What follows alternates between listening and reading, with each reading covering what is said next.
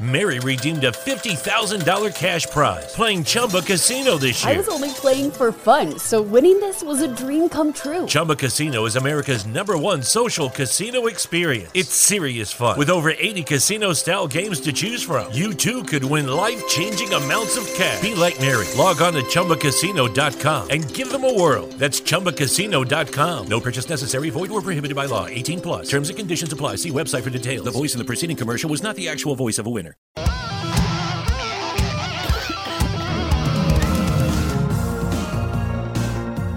This is the main event.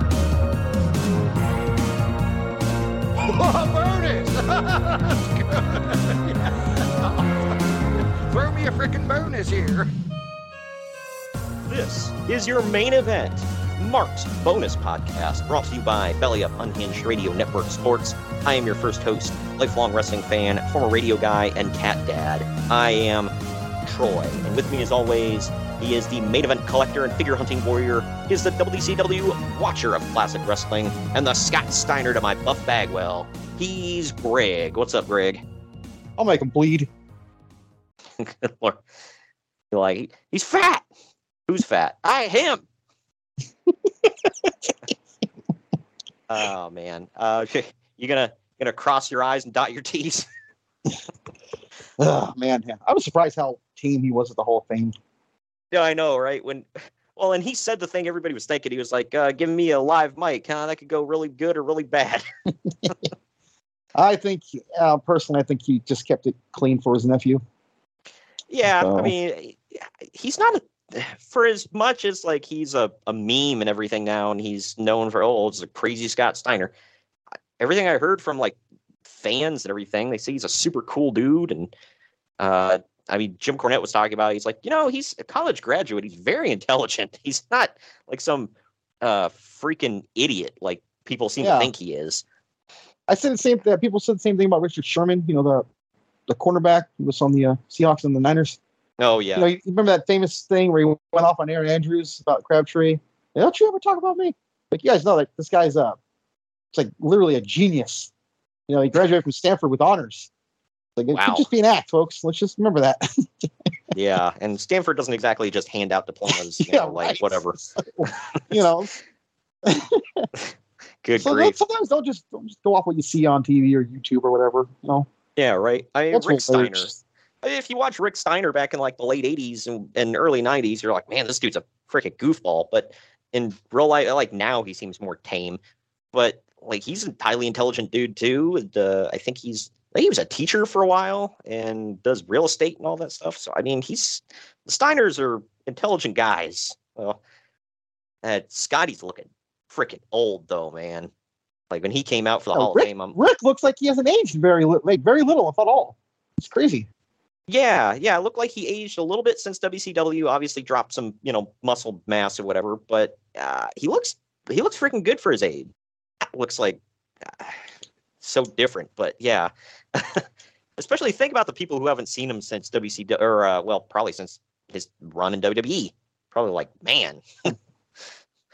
But anyway, today we are going we're back doing a show. Yeah, right. The sidebar. But anyway, today we are talking about WCW in the year 2000, the spring of 2000, actually. Yeah. As Tony Schiavone calls it, a coffin on roller skates. This is worse than WWE 1995, I think. Oh, yeah, because that was just kind of boring. This is, like, awful. Like, WWE in 2000 or 95 actually had some shining lights to it. Not many, but, you could find a few. Diesel. I love Diesel. I don't care what anyone says. That was a fun run. Bret Hart did he wasn't always given the greatest dance partners in 95, but, when he was, he made some good, he made magic. Shawn Michaels, Razor Ramon. I mean, there was some good stuff in there. And, then we go to WCW in 2000. This is 5 years. Well, not quite 5 years since the creation of Nitro, because that comes around the summer of 95, doesn't it? September 95. So yeah, Labor Day. I think Labor Day is first. Okay. Yeah, that's right. Because Fall Brawl was the first pay-per-view after, right?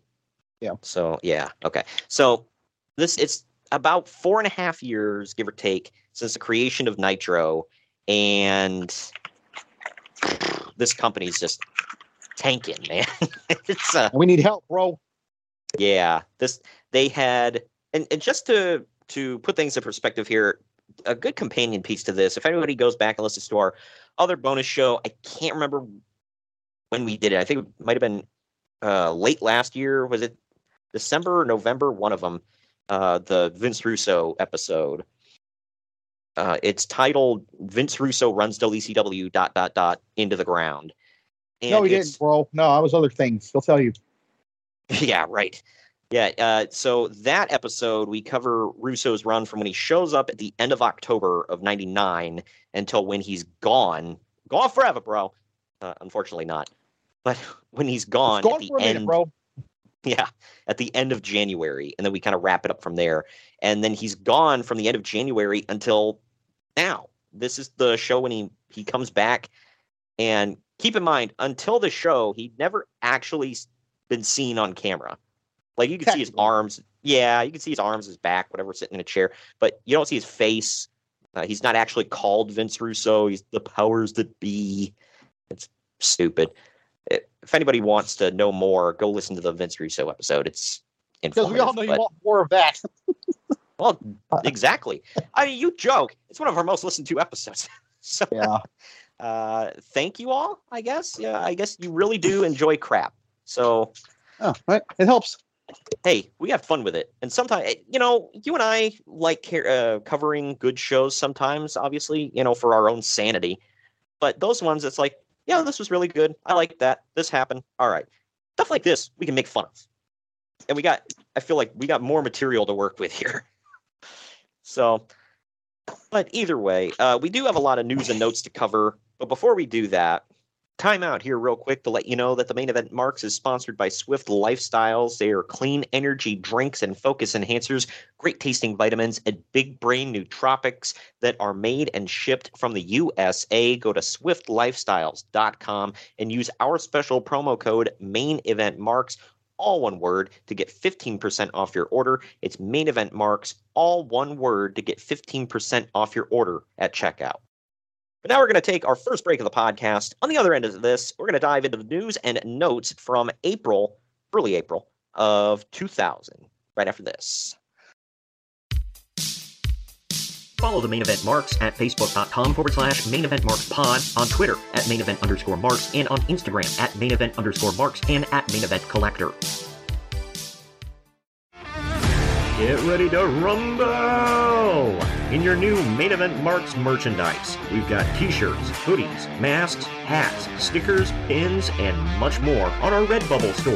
That's maineventmarks.redbubble.com. You can also pick up some awesome clothing items with the latest updated show graphics on our Bonfire store. That's bonfire.com/store/main event marks. Support your favorite retro wrestling podcast and pick up some cool swag on our Bonfire and Redbubble stores. That's maineventmarks.redbubble.com and bonfire.com/store/main event marks.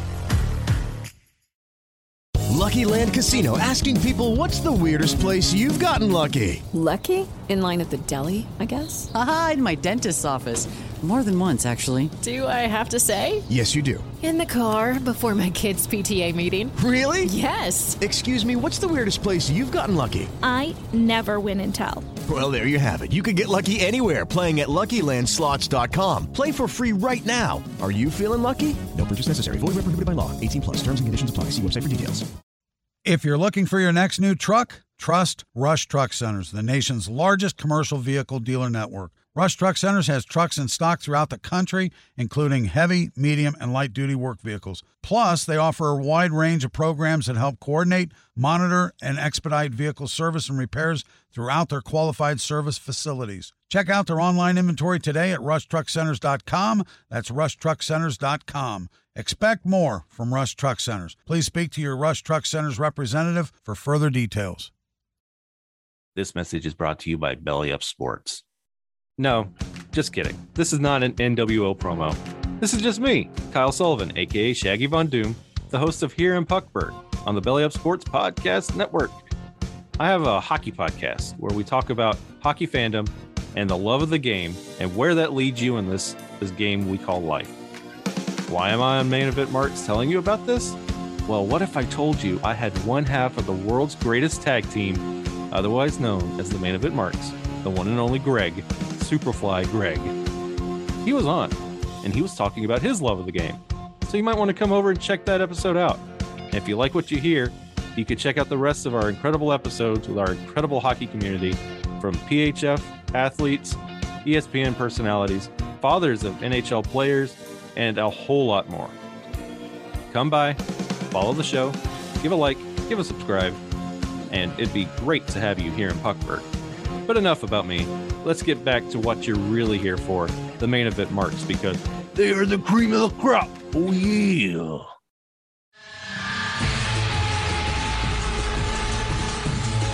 Main Event Marks are available wherever you get podcasts and on YouTube. Find all of our links on our link tree at linktr.ee/Main Event Marks.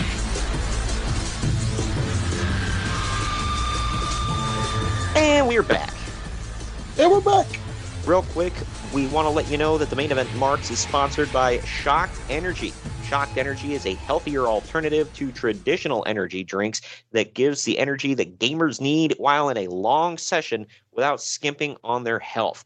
Their products come in a powder form and you mix them into water. You can either choose from green apple or watermelon. You can also try both if you get their sample kit. Use our special link that is down in the podcast description, or you can simply go to shockedenergy.com at checkout. Use the promo code MAINEVENT, all one word, to save 10% on your order. That's promo code MAINEVENT, and you're going to save 10% at checkout. It is news and notes time here.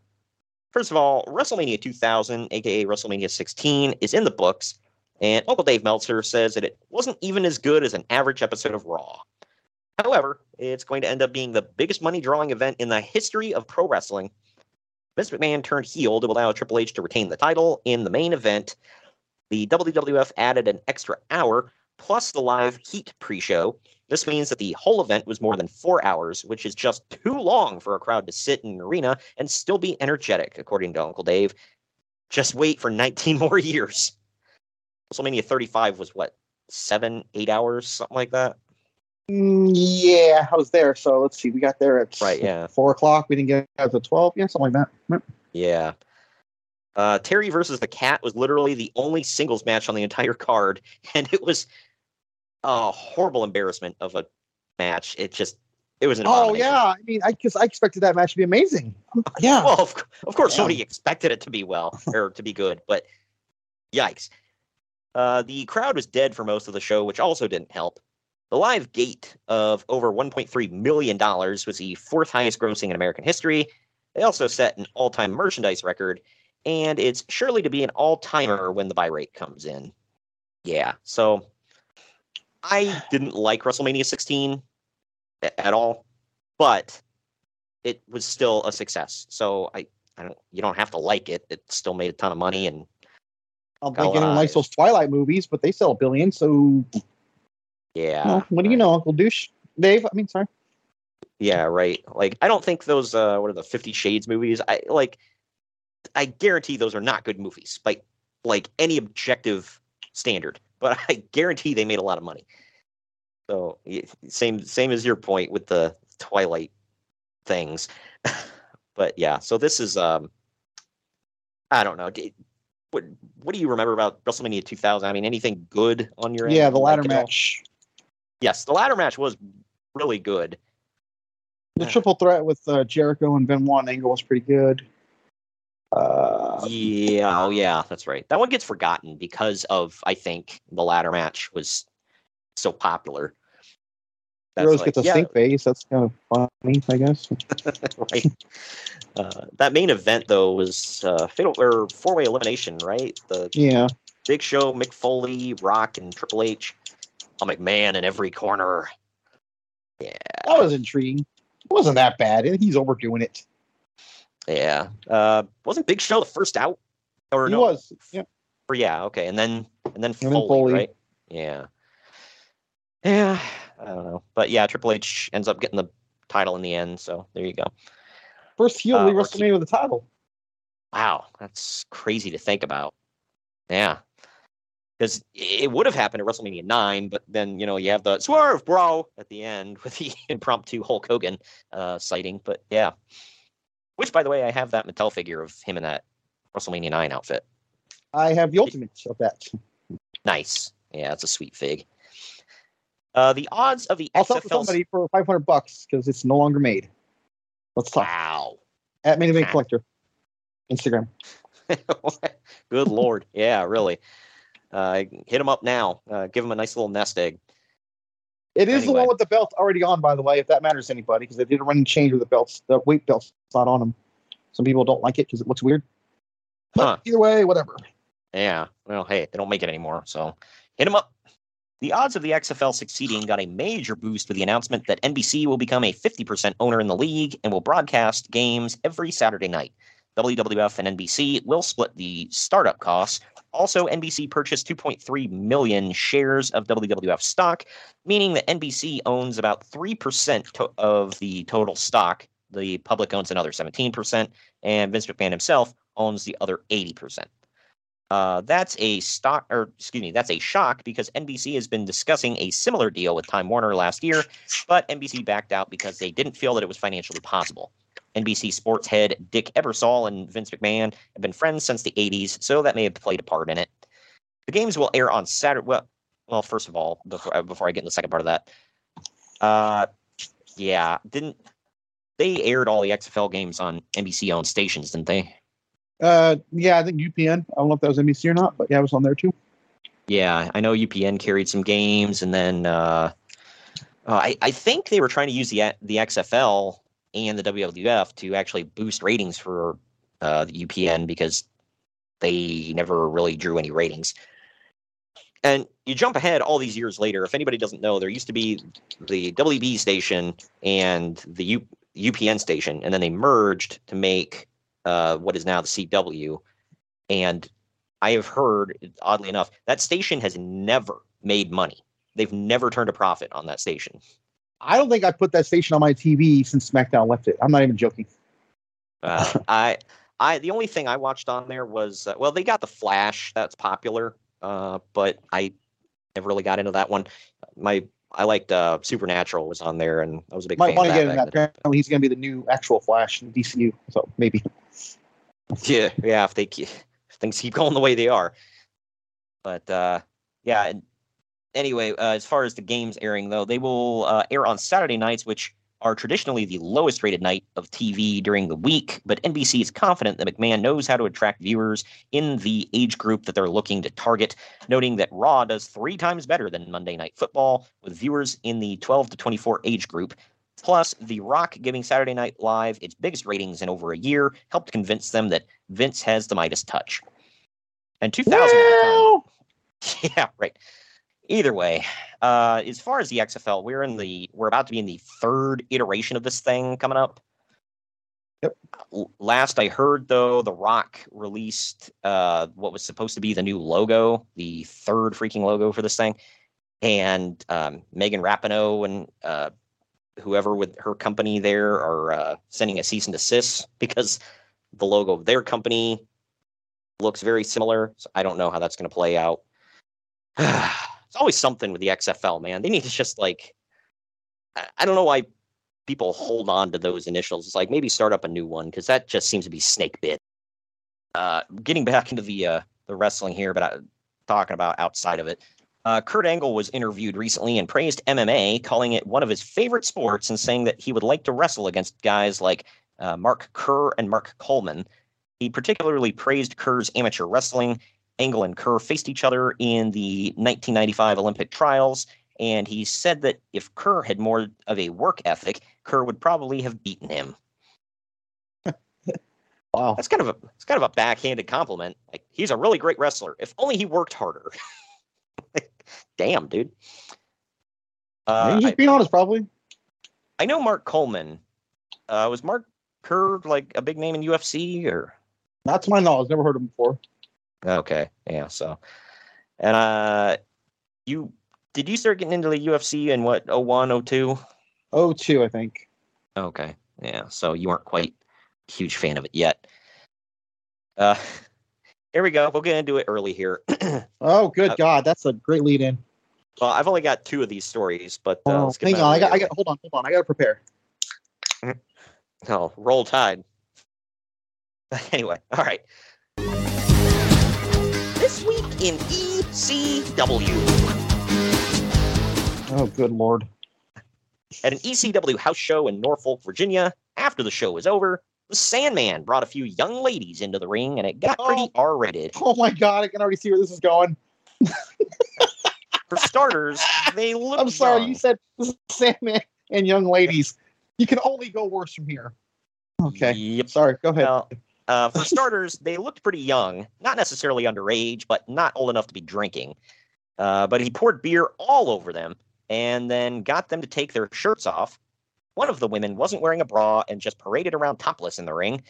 This could be an issue because there's some sort of Virginia state law about that sort of thing during entertainment events. Oh, good Lord. Yeah. Sorry. So people wonder why I laugh at this company. There you go. Yeah. There you go. It really was the inmates running the asylum most of the time. Like, these guys just, did whatever the hell they wanted to do. Good, bad, or indifferent, whether it was breaking the law or not. Quit breaking the law, committing a huge felony, possibly. Oh, lots of stuff. It's great. Yeah, right. Love this stuff. EC-Dub. Sandman and felonies. They go together like lamb and tuna fish. Lamb and tuna fish? Spaghetti and meatballs. Would you like that better? Considering in America, you don't like that, get the hell out. Yeah. But anyone doesn't get that reference, go watch Spaghetti.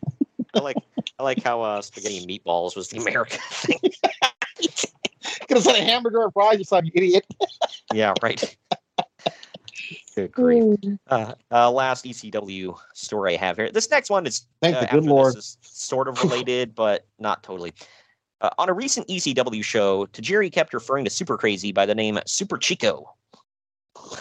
That's weird. Oddly enough, Brian Alvarez of the Wrestling Observer actually used to wrestle under the name Super Chico. Oh, God, what a horrible coincidence. How dare you, Greg? That's the great Brian Alvarez. I've never liked Jungle Boy more in my life than when he's beating his ass in a ring at an APW show. Right? Yeah. The only guy that Jungle Boy's bigger than. This one's sort of ECW related, and you'll see why. The state of New Jersey is fighting to try to regulate so-called extreme wrestling, and this week, Vince McMahon came out in favor of the regulations.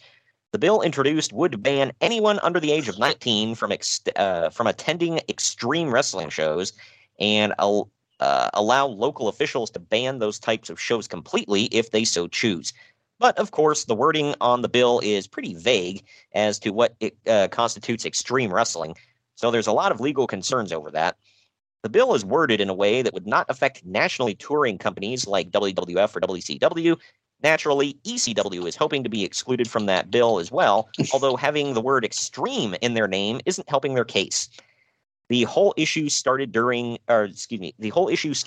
to shows run by indie promotion Jersey All Pro Wrestling, which regularly hosts hardcore bloody death matches. Another New Jersey-based promotion, CZW, is expected to be targeted by this new law as well. I don't know if that. I don't think anything of note happens here. Yeah. So, that's so weird. Like, if you think about like a legal document being put forth by, like, in a state legislature, would actually have the words extreme wrestling in it. It's kind of laughable at that point. Like, okay. And look, I have nothing wrong with if you're like, look, we need to ban, garbage, like people mutilating each other. 19, 20-year-old girls getting in the ring and get naked, apparently? Yeah, right. Well, it just goes hand in hand with the last story. Yeah, it's like you can still hold your indie shows. You just can't, have people be throwing each other into broken glass and crap like that. And what the hell is the point of any of that anyways? How do you call that wrestling? You're mutilating each other. Like, how's that wrestling? I once had a local indie wrestler that had been wrestling around here for a couple decades, tell me one time, because the local indie promotion would bring in deathmatch wrestlers here and there to do like a one-off, and he had said, don't let anybody fool you when they're doing that stuff. They're not doing it because they think it's cool or whatever. They just want an excuse to go get pain pills. Wow. Yeah, I'm like, okay. Oh, it's plausible. Yeah. Either way, so much for Perro Aguayo retiring. He's already scheduled for CMLL shows for the rest of the year and maybe returning to Japan to work as well. Yeah, Perro Aguayo is one of them guys that never knew when to hang it up. And I mean, whatever. If you're drawing money, does he still go? No, he passed away as far as I recall. I did not know that. Perro Aguayo Jr., for anybody out there that don't know, he's the one. He passed away in the ring, actually. And people still wear, like, Taya Valkyrie still wears his T-shirts every now and then. He had neck. I think that was the one that died in the ring. Man, she knows how to wear a T-shirt, man. Let me tell you. Wow. Yeah, she's pouring her heart out, man. But, yeah, no, Perro Aguayo Jr., I think, was the one that died in the ring with Rey Mysterio. Ooh. So, Perro Aguayo Sr., yeah, he passed away back in 2019. So, but yeah, he wrestled for like freaking ever. He was one of them guys that just kept going, like the Terry Funk effect. And the older he got, the bloodier his matches got, because it's like, I can't do as much, so I'll just bleed all over the place. Speaking of bleeding all over the place, an FMW show in Japan was recently canceled because it was too close to the Mount Usu volcano that had just recently erupted. That sounds so fake. I know. We got to cancel the show because it's too close to a volcano that erupted recently. Like, what? Oh, man. That's not a thing you hear in America or anywhere that often. So, and I apologize if I'm mispronouncing it. It's USU. So I'm assuming it's Usu. I don't know. It's okay. We're American. We know how to speak, so we're good. Yeah. I talk real good. All right. I say the words with my mouth hole real nice. What the hell? It is Hill William. Thank you. Good Lord. Well, at least it's proper. Yeah, right. The thing that got me most about the volcano thing got me the most about the story. But the fact that FMW was running shows in 2000, I was like, what? Yeah, I thought they folded in like early or late 90s. Yeah, I guess not. Is that where Mike Awesome was started? Yeah, he started over there as the Gladiator, I believe. Yeah, he had that horrible face paint. Yeah, he looked like he tried to get into the LOD and they told him no. Yeah. Cosplay on LOD. Guys, I could be a part of the team too. Right, like Heidenreich. Oh, good Lord. Hey, if he can do it. Anybody can do it. Yeah, right. At the latest Stampede Wrestling show in Canada, Harry Smith, the 14-year-old son of Davey Boy Smith, defeated a heel named TJ Wilson. After the match, Wilson and his stable were beating on Smith when Davey Boy did a run-in to save him. It was then announced that the father and son would be forming a tag team called the New British Bulldogs. Is that even legal? Yeah. It was like, you can wrestle at 14 in Canada? You sure as hell can't here in America. I'm pretty sure in Canada at 16 you're an adult, so I didn't. Still 14 though. It's still not 16. So yeah, right. That's nuts. I can't imagine getting that. What was that? There was some documentary I was watching. Well, it might have been Dark Side of the Ring. I can't remember. Where Mikey Whipwreck had a wrestling school, and he said he won't even let anybody under the age of 18 step into his ring because, for insurance reasons. I don't remember where I saw that now. Yeah, because two guys were getting a tour, and they were like, "Hey, can we get in the ring and just mess around, whatever?" And they got in. He's like, "Wait a minute, how old are you two?" And one of them was like 17. He's like, "Nah, get out. Sorry, like I don't want that on my on my conscience or whatever." For anybody that doesn't, do you know of a wrestler from Ring of Honor named Starboy? I think his name is. No. It's a really small little Mexican guy. He started out in APW, and he was just a ring guy. He was just a ring kid. Had towels and stuff, and he used to grab their gear like when they took off like their entrance gear or whatever. And they called him Ring Boy Charlie, and like he was clearly like a kid. And I don't know how this even went on, but like one night we're at a show and he's wrestling and his mom's there in the front row. And I think like clearly she had to be there for some reason, but they did let a 16-year-old, 17, whatever he was, wrestle on the show. So wow. It's all coming back to me. Just remember this. I think his name was Starboy in Ring of Honor, but they called him Ring Boy Charlie in EPW. Wow. Yeah, I think that's how, I mean, obviously he was an adult at this point, but I think that's how Cheeseburger in Ring of Honor got his start. I think he was a Ring Boy. It's ironic we're talking about all this, and it started with Mikey Whipwreck, who was essentially the same thing. But he might have been an adult, but he essentially had the same exact start. Right. But Paul Heyman said he didn't want, he didn't ask for money, except the ring. He just wanted to get in the ring and wrestle. That's how I got That's straight off the ECW documentary DVD I got that from. But oh yeah. Just to wrap this up, though, if anybody doesn't know, T.J. Wilson is a Tyson Kidd or whatever, and I think everybody knows who Harry Smith is. Shawn Michaels' alleged final match took place in his TWA promotion last week against Venom, not Tom Hardy. It was your Big Venom, bro. No, this is Eric from That 70s Show. Go for Grace. But it was your basic weapons match: garbage cans, ladders, cookie sheets, etc. Michaels bladed. Yeah, the typical Shawn Michaels match. Yes. Yeah, well, they said typical weapons match. So, to your point, no, Shawn does not usually do that crap, luckily. And ironically, his first match back in the WWE was full of a bunch of weapons. So, there you go. And he wrestled in jeans. But Michaels bladed and also did an elbow drop from the top of the ladder, which was his only real major bump. Mostly it was just Venom bumping all over for Shawn for the big spots. After winning the match and the TWA Championship, Shawn vacated the title and announced a tournament to determine a new champion. I might have used that line a little too soon, but Shawn Michaels and vacating titles go together like lamb and tuna fish. Had to get it in one more time. But anyway. Giggity. Right. Court TV aired a show called Wrestling with Death, talking about the dangers of wrestling. This was a big thing back then. You don't hear about this so much anymore. I mean, obviously there's the, dark side of the ring, but that's not a expose necessarily on wrestling. But they talked with about the dangers of wrestling. Linda McMahon was interviewed and came off pretty cold and callous. She doesn't ever come off that way, so I'm assuming that they selectively edited. The highlight was Linda saying that the WWF doesn't market to children, and the host responded by pulling out a bag full of WWF toys found at Toys R Us that are clearly marketed to children, and basically made Linda look like a moron. Well, I'm sitting there looking at my detops full of figures right now, and I'm not a child, but Yeah, right.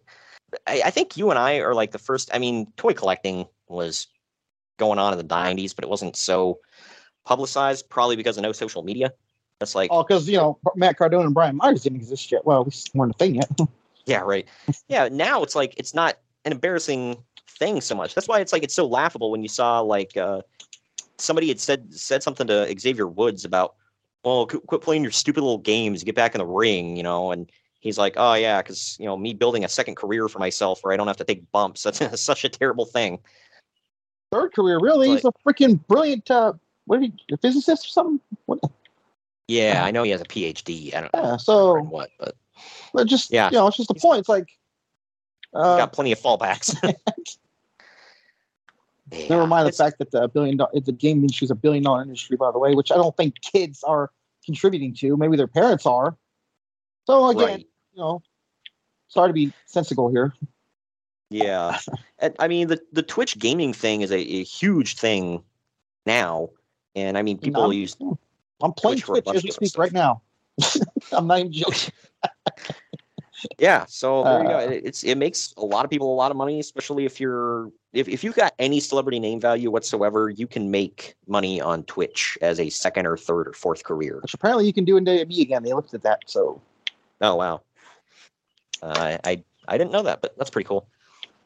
So yeah, I mean there are plenty of people out there with like subpar content even that make a pretty decent living on Twitch and YouTube and whatever else. So the toy thing, I mean, you and I know people, I mean, I don't think they make a living off of it, but especially you in the communities that you're in, I mean, know people that make a lot of money with off of toys. So, Dude, no joke. I've resold some old stuff that I find and age out, made like close to maybe $1,000 over the past couple of years. Good Lord. Yeah, just old, just like figures I find like this is gonna be valuable when it's out with prints, and I gamble and it works out. So there you go. Not a bad gig if you can get it. But furthering on with some bad press and whatnot, Bret Hart was on TSN's Off the Record and said that he doesn't have any animosity towards Davey Boy Smith for going back to the WWF. However, he does have a problem with Smith publicly saying that McMahon shouldn't be held responsible in any way for Owen Hart's death. Considering Smith threatened to sue over his back injury that he suffered in WCW, he thinks it's kind of hypocritical of him to not think that Vince has some responsibility. He also spoke about meeting Vince when he came to Calgary for Owen's funeral. He said that when they talked, they didn't really discuss Owen's death because of the legal issues. But then, a few weeks later, Vince went on TV and claimed that Bret didn't care about Owen because he never talked about him during their conversation. Bret was pretty pissed off about that because he says that Vince knew that Bret couldn't talk to him about Owen because of the pending lawsuit. When the host asked Bret if he would ever go back to the WWF and how you should never say never, Bret responded by saying, quote, absolutely never. Oh, wow. Yeah, about that. Fast forward. I don't think. Well, they say never make a happy promise or an emotional decision. Yeah, right. Yeah, always forgotten. I mean, I don't know if it was an interview or what specifically Bret was referring to. If Vince really did say that Bret didn't care about Owen, that's kind of a crappy thing to say. But both of these guys just like they kept sniping at each other in the media for like years and years. And then you got everybody in the clique. Whenever they did a shoot interview, they were like, "Oh, it was a work, bro." Like they don't actually hate each other. It's all a work, bro. I want to live in a world where I think everything is a work. Yep. Well, maybe I don't want to live in that world, but you know what I mean. Anyway, it's an intriguing thought. Yeah, I know people who think that everything is a freaking work, and it's like, wow, that just takes like the magic out of everything, doesn't it? Oh, you mean in wrestling? I mean in life, because I did hear a story about a guy who thinks the entire Ukraine invasion just a work because the United States urged Putin to do it. He's a crazy conspiracy theorist from Berkeley. Go figure. So I was like, it exists in every form of life. What's wrong with you, man? Wow. Yeah, of course. Getting into the WCW side of things, though, Billy Kidman won the Cruiserweight title from The Artist at a Baltimore house show and then lost it back to him the next night at a Pittsburgh house show. Neither title change was ever acknowledged on TV. Sorry. Yeah, so there you go. By the way, I always thought Mark Madden was like beloved in Pittsburgh. Apparently not, because there was a poll that came out around this time that voted. Bro. Good Lord. But there was a poll that came out around this time saying that Mark Madden was like ranked number 3 on the top 5 reasons to kill your radio. Wow. Is Howard Stern above the Love Sponge 1 and 2? I didn't see the other ones. I just saw that he was. I'm like, I'm going to go ahead and be calm for myself and make a safe bet that those are the first 2. Yeah, right. There are people in WCW who are worried about an incident that took place last week during Spring Break Nitro and are hoping that it doesn't get out publicly. Oh, good Lord. What is this? God. I thought you said hope it doesn't get out publicly, so I guess it's not Hall and Nash and the pool incident. Okay. No. So, hit me with it. Was that 98? That was 99, I believe. 98, okay. 99. Probably one of those, yeah. I think Raven was on that show referring to, but yeah, so it had been some time when he was in the company. But this, yeah, let's just get into it. Some WCW people apparently unofficially sponsored and organized a wet t-shirt contest with about 15 women participating. By the end of it, every single one of them was totally naked. There were a good 500 plus people gathered around watching, many with cameras, and at least one wrestler was on stage helping to remove clothing from the women. Needless to say, right? Needless to say, WCW is hoping that none of this footage surfaces. It doesn't appear that it ever does, but I believe that we later find out that Buff Bagwell was that wrestler. Show of hands, who's shocked at that one? Yeah, I was going to say, where's my shock face? Lagasse. Like, really? Like, no kidding. Buff. Okay. Don't forget, water's wet. Yeah, right. And, the positive stories just keep coming for WCW, man. Here's another one. In the UK, there was a lot of media coverage and even a segment on a BBC News show in regards to WCW engaging in alleged false advertisement. Their recent tour heavily advertised Goldberg and Sting, but of course, neither was there. Instead, fans got to see the Harris Twins versus the Mama Lukes as the main event. As Holy you can imagine. hell! Right? Goldberg, Sting. Nah, they're not here. You get Harris Twins versus Mama Lukes.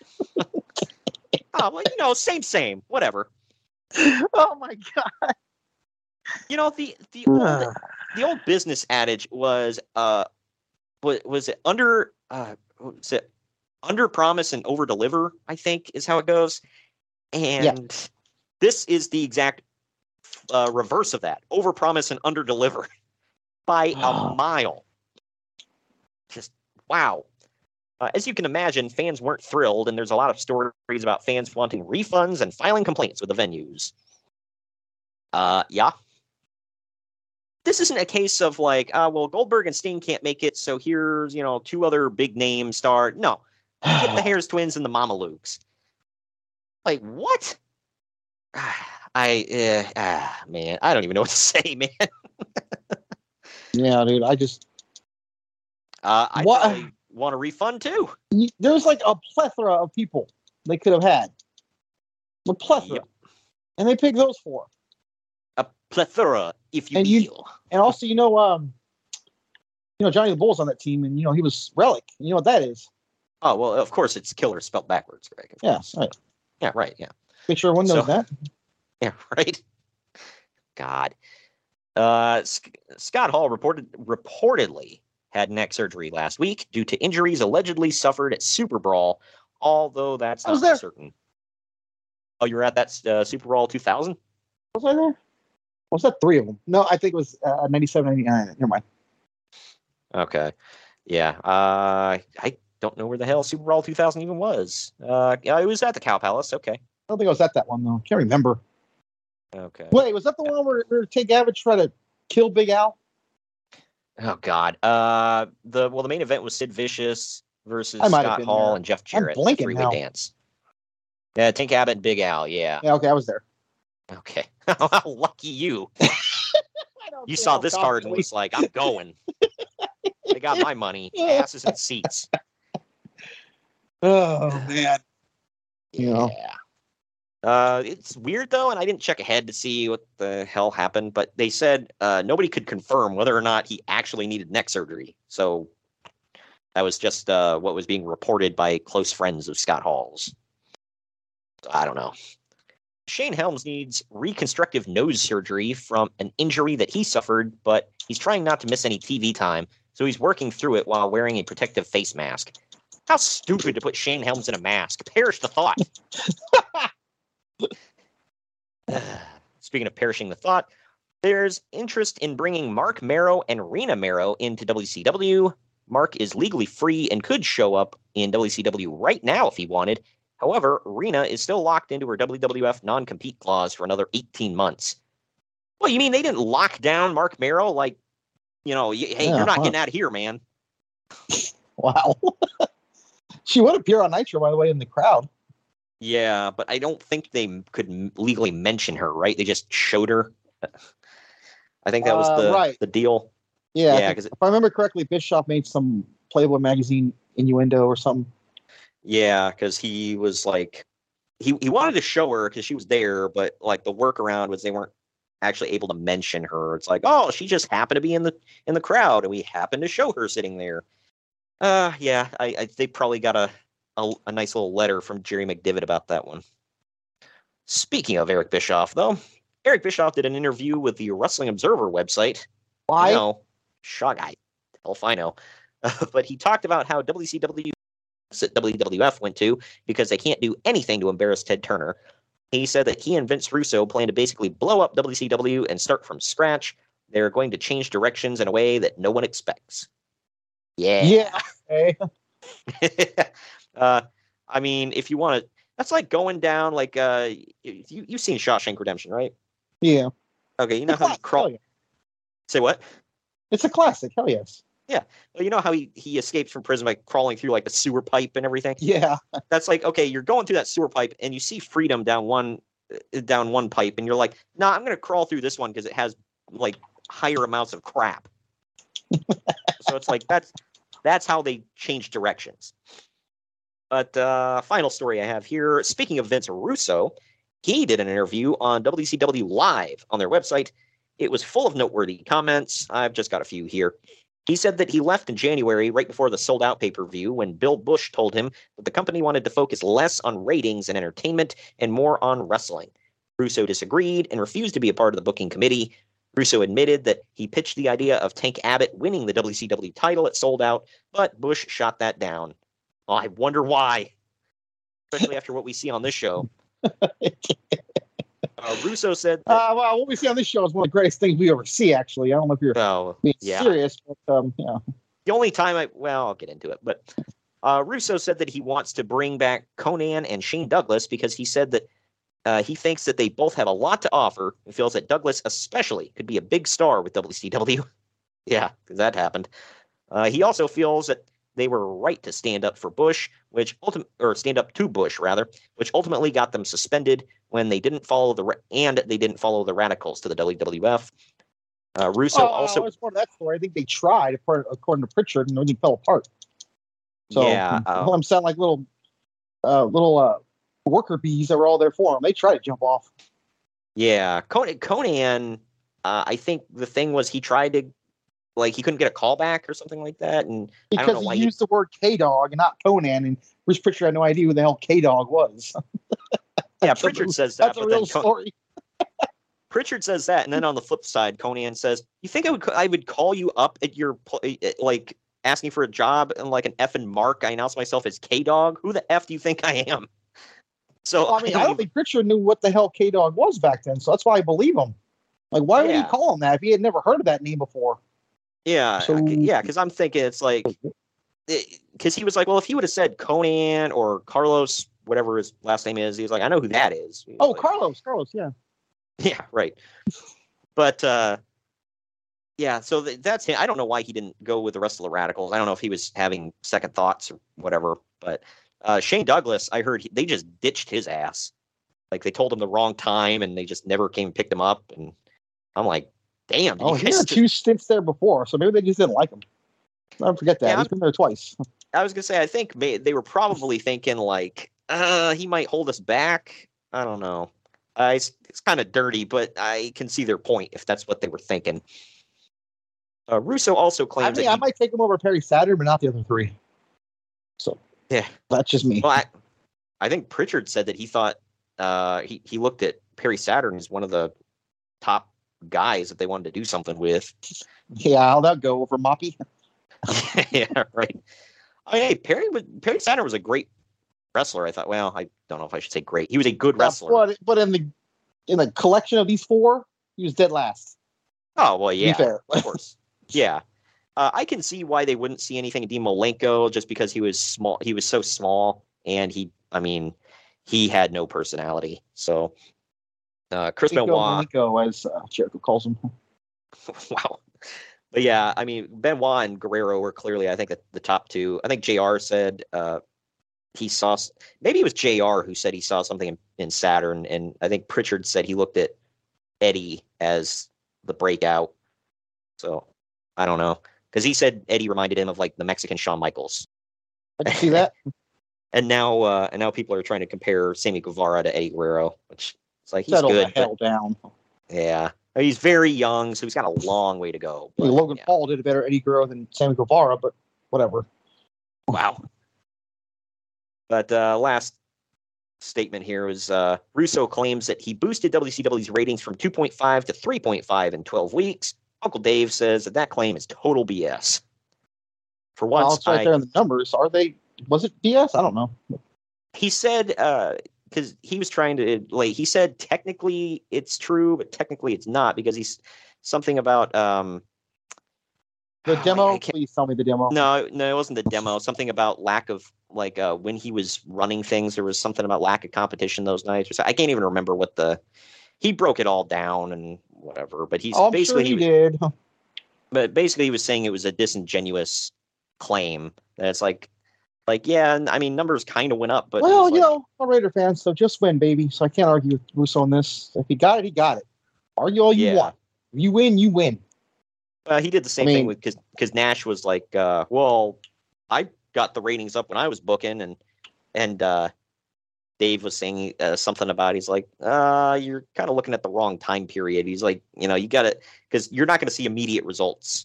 If something big happens one week, the numbers aren't going to just jump up that week. They might tune in the next week because they heard something big happen last week, but I don't know.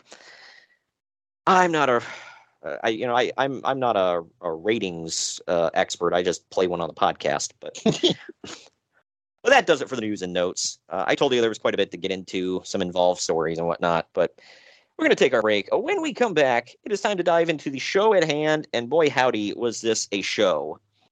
We'll cover it all right after today. We're liberal with the word show on our show. Okay. Yeah, well, it's show and tell. We'll get into it right after this. Follow the Main Event Marks at Facebook.com/Main Event Marks Pod, on Twitter at Main Event _Marks, and on Instagram at Main Event _Marks and at Main Event Collector. Good morning, good afternoon, good evening, and good night. My name is Thomas, and what's your name? I'm Alan. Oh, yeah. We're brothers. That's right. Yeah. Same mother and father.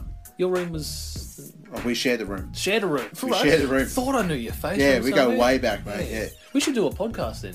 We have. We do a podcast? We do a podcast. What's it called? The Brocast. Yeah, that was planned. Yeah, well. What do we do? Well, we cover all different things in the world of pop culture. We're talking about comic books, we're talking about professional wrestling, and we're talking about movies. Go back and watch classic retro wrestling events, the likes of WWE, WCW, and if you do like that, you can check us out on Apple iTunes, also on Podbean, Anchor, and on Podknife. Also check us out on Twitter at The Brocast. That's BROKAST. I nearly stuffed up the ending. No, it's all right. Good on you. Yeah. Instagram also at The Brocast Podcast. Remember, we don't spell it with a C. You spell it with a K. Salute, mate. Take it easy. Mary redeemed a $50,000 cash prize playing Chumba Casino this year. I was only playing for fun, so winning this was a dream come true. Chumba Casino is America's #1 social casino experience. It's serious fun. With over 80 casino-style games to choose from, you too could win life-changing amounts of cash. Be like Mary. Log on to ChumbaCasino.com and give them a whirl. That's ChumbaCasino.com. No purchase necessary. Void where prohibited by law. 18+. Terms and conditions apply. See website for details. The voice in the preceding commercial was not the actual voice of a winner. Hi, I'm Maria. And I'm Mike. And we're Team Ready. Black Hills Energy knows your home is where your heart is, so they want you to be ready. It's all about keeping you safe, prepared, and making your home as energy efficient as possible. Everything from how to weatherize your home to how to stay safe during extreme weather. Be ready for anything. Go to blackhillsenergy.com/Team Ready.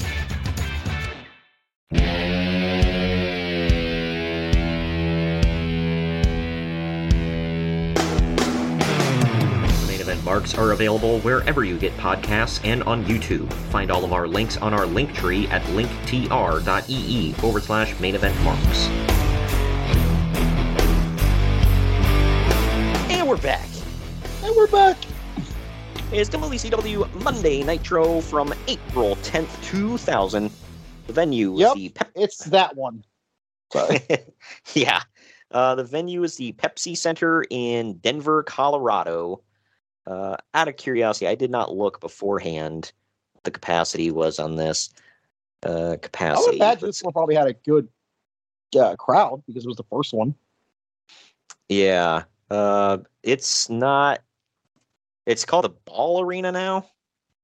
Yeah, it's formerly the Pepsi Center. Capacity 18,000. My God.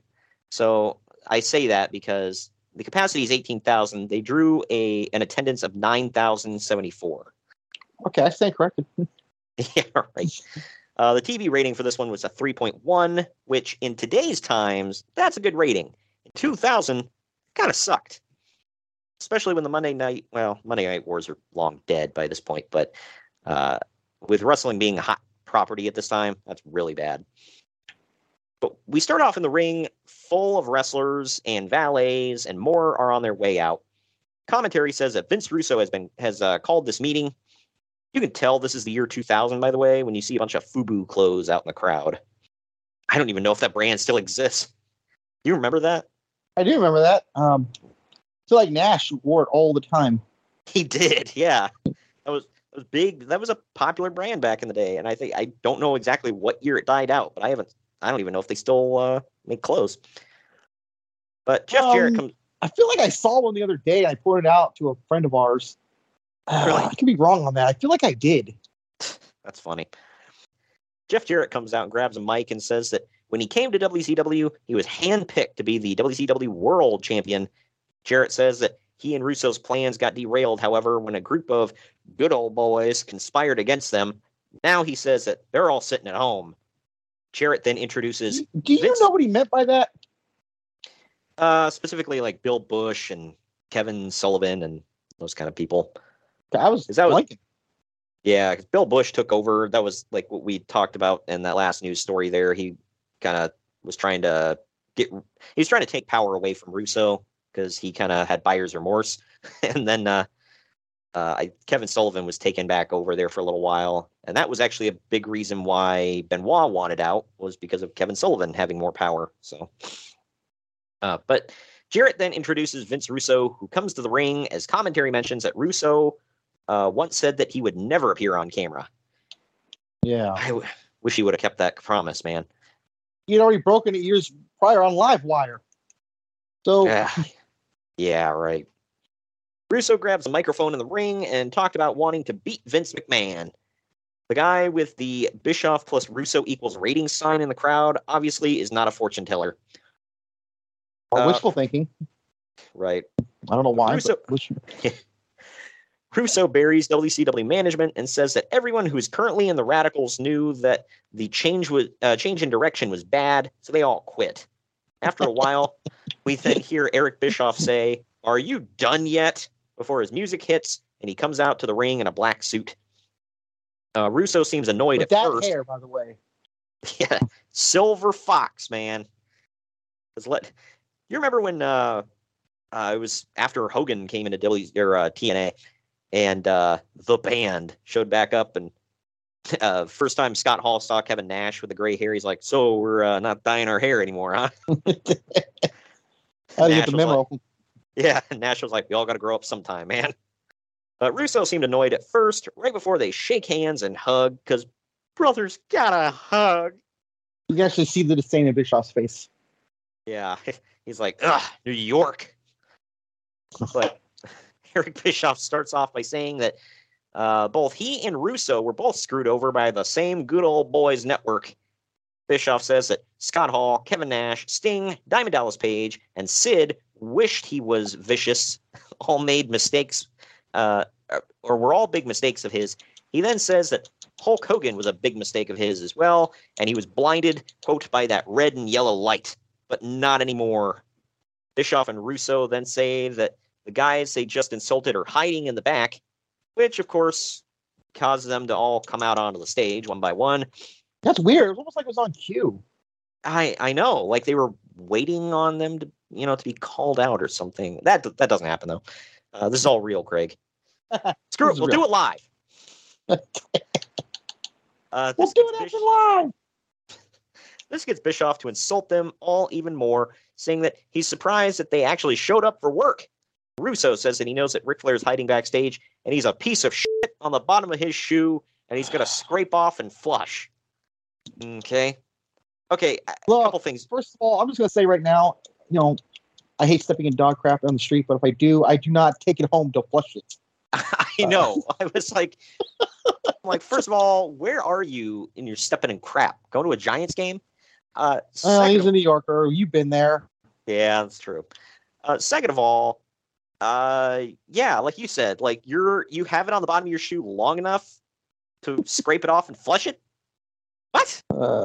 That's just gross, bro. And that would mean you have to track it through your house. So, I don't know. There's just a lot of weird stuff about this one.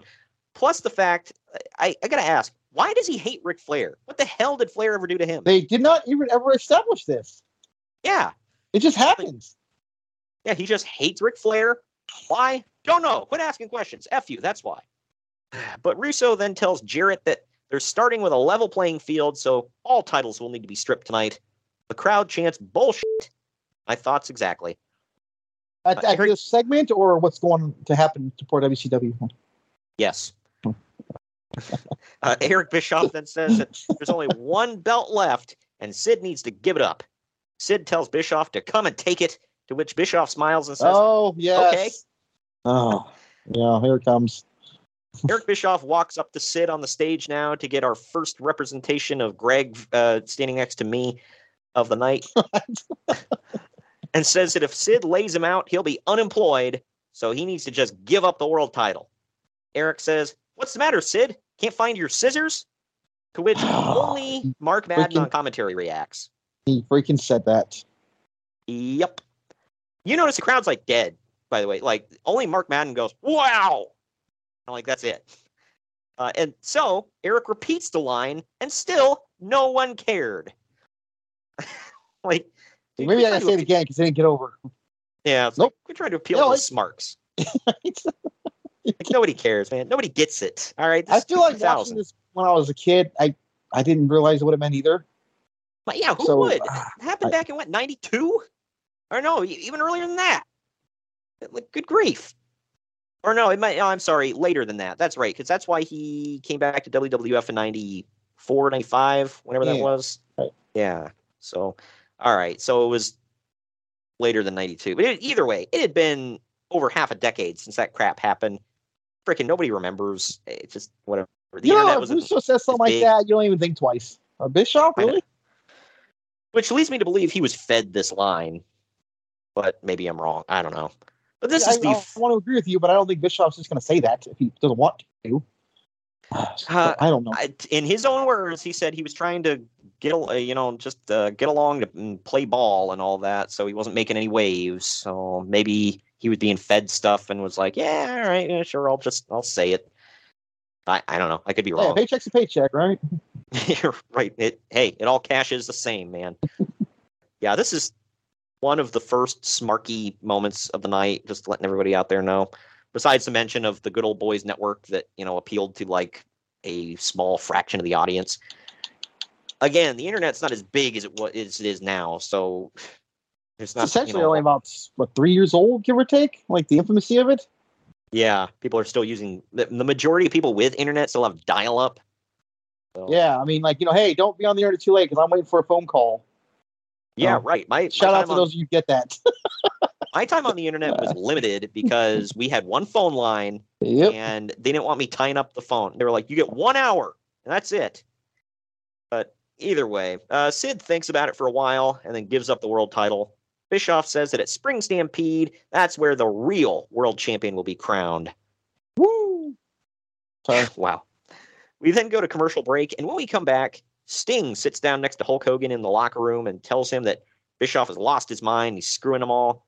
Hogan says, "I'm on it." And he gets up and Sting says, "I'm not ribbing you," for yet another marquee moment of the night. I was able to pass that one over because that's actual word you can use on a friend too. So that one I'll give you. Whatever. It is, but it's just like, I don't know. It's like hearing Sting tell just give it to him. There's like 50 more coming. Yeah, right. Hearing Sting tell Hulk Hogan, "I'm not ribbing you." Like, really? Okay. But anyway, up next is our actual first, you want to call it, match of the night. There were two bells, one at the beginning, one at the end. So, it constitutes a match. It's Diamond Dallas. Am I wrong? Okay, sorry. I'm going off the Webster's dictionary here, but yeah, okay. Yeah. But anyway, Diamond Dallas Page with Kimberly Page is taking on the Total Package, Lex Luger with Elizabeth in his corner. He's like the Chiron when he comes out says the Total Package, but commentary calls him Lex Luger. So I think this is the transition back to Luger actually right here. Okay. Yeah, for anybody who doesn't know, at this time, or around this time, Lex Luger just went by only the total package. And you people think that Vince McMahon's the first one to do stupid stuff like this. Ha ha. Yeah, right. All right, news for you. Yeah, and, hey, people have been doing dumb stuff for a long time. All right, just buckle in. But how all the way live were Liz and Kimberly, by the way? Oh, hell yeah! I think Kimberly was just posed for I don't know if it was Playboy or Penthouse or Hustler, one of them, for not too long before this. But this is in the WCW World's Heavyweight Title Tournament. It went 4 minutes 23 seconds. I did not misspeak. Both DDP and Lex Luger's music gets cut off halfway through their entrances. Close to the end, Buff Bagwell's theme hits, and Buff comes out with music, pyro blowing, the whole 9 yards. This distracts everyone long enough for DDP to hit a low blow on Lex. Buff kisses Elizabeth on the outside of the ring and distracts Luger again, leading to a diamond cutter for a DDP victory. Yes, all this happened in less than 4.5 minutes. My whole thing too was which one was the heel in this? Because I thought it was Luger, but then Paige wins with a low blow, and I'm like, bro, nobody cares, bro. I didn't think that I would have to go back and watch a few Nitros before this to establish who was who, but I'm pretty sure in my mind I remember Luger being a heel. Now Paige also could have been one, but then why do we have 2 heels? He certainly played the heel through this. This happens one other time later in the night that I'll get to, but yeah, this was wow. But I don't know. Moving on, we're not going to rate these matches because there's really nothing to rate. So yeah. Backstage, Hulk Hogan walks down the hall, knocking on doors, looking for Eric Bischoff. This goes on in one way, shape, or form all effing night, by the way. No one knows where anyone is. That's the theme of this show. Basically, yep. So, either way, after commercial break, Kurt Hennig stops Vince Russo backstage to say that he deserves a world title shot more than Jeff Jarrett. Russo says that he'll book them against each other tonight in the world title tournament. So, yeah, that's coming up. And it's important to note that Hennig was his right-hand man for a while, like the powers that be, I should say. So, but there is an established thing there, so I'm not defending the idiot at all, but there is a tiny glimmer of continuity in this. Yeah. And you want to talk about, there are some things on this show that it's like, man, you want to talk about crash freaking TV, man. It's like, yeah, let's just book everything in one night. Just like run through like months and months worth of storytelling in one effing night. Not that when I say storytelling, I'm not saying it's good. I'm just saying, you could have dragged it out. But nope, all in one night. 2-hour show. There you go. Good Lord. Anyway. I haven't said it in a while, but bro, storytelling. Okay, cool. Got one in. Now, Tank Abbott comes to the ring and grabs the microphone. God help us all. Oh, hold on. Before you even go on, I'm just going to say it right now. Best part of the whole show right here. Oh, yeah, sure. I'm not even joking. I'm serious. My thoughts at the end. I got giddy watching this. Okay. Wow. I'll get to my thoughts at the end here, but he looks like he's wearing boxers, by the way. Yep. They don't even look like fight trunks. They just look like he's wearing boxer shorts that he pulled out of his dresser drawers at home. But he grabs the mic and he says, "I'm not some candy-ass wrestler. I'm a shoot fighter.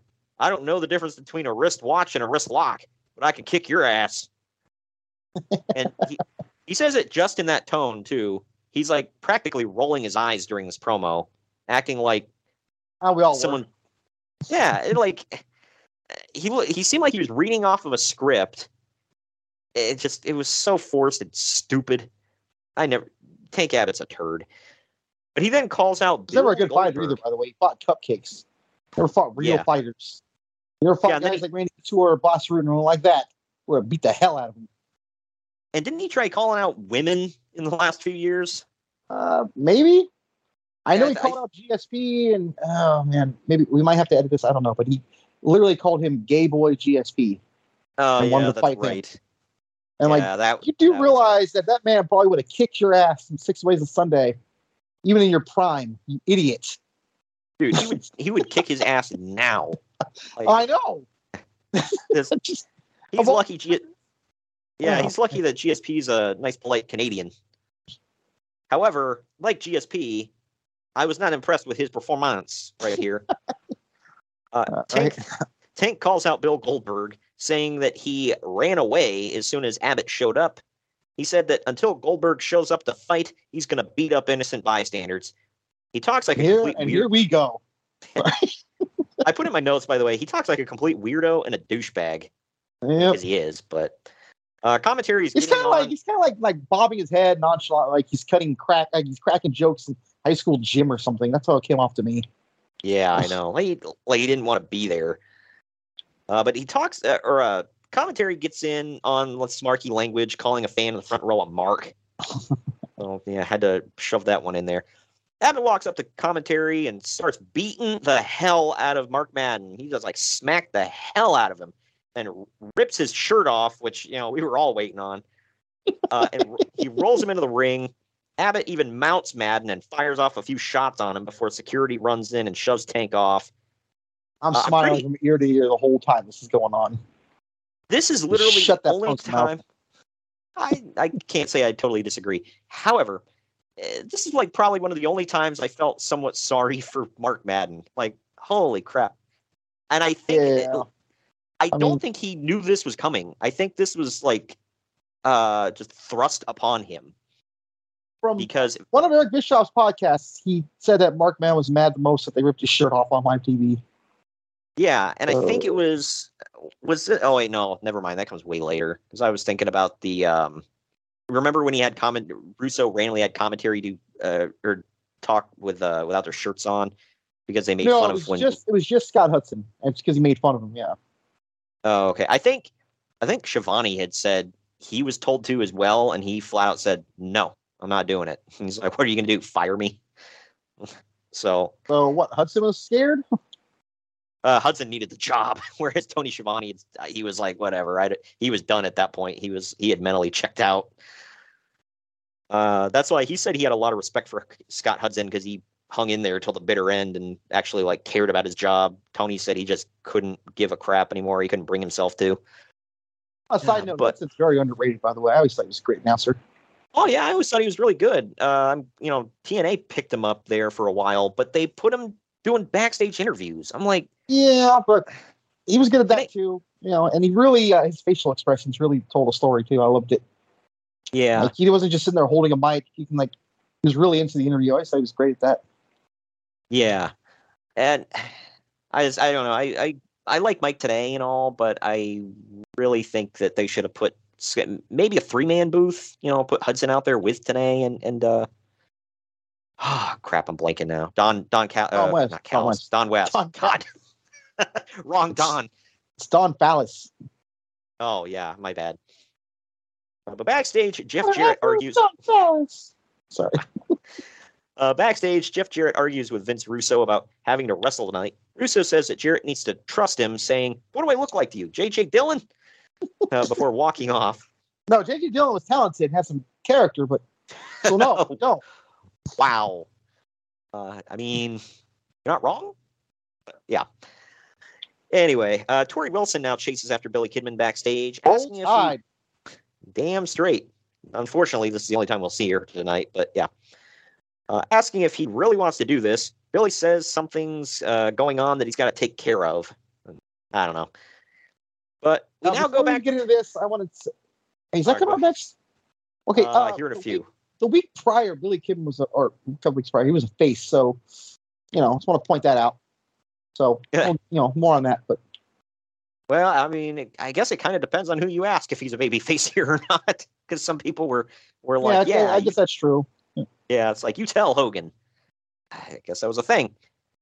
But anyway, we'll get to that here in a second. But we now go back to Hulk Hogan in his search for Eric Bischoff.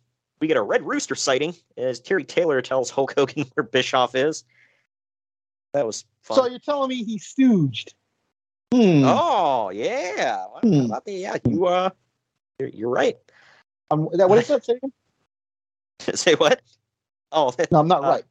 Oh, yeah, that is correct. You set it up. I haven't had it in a while, dude. Yeah, right. Yeah, Hey, man, you had to throw that change up right over, the slow change up right over home plate there so I can knock it out of the park.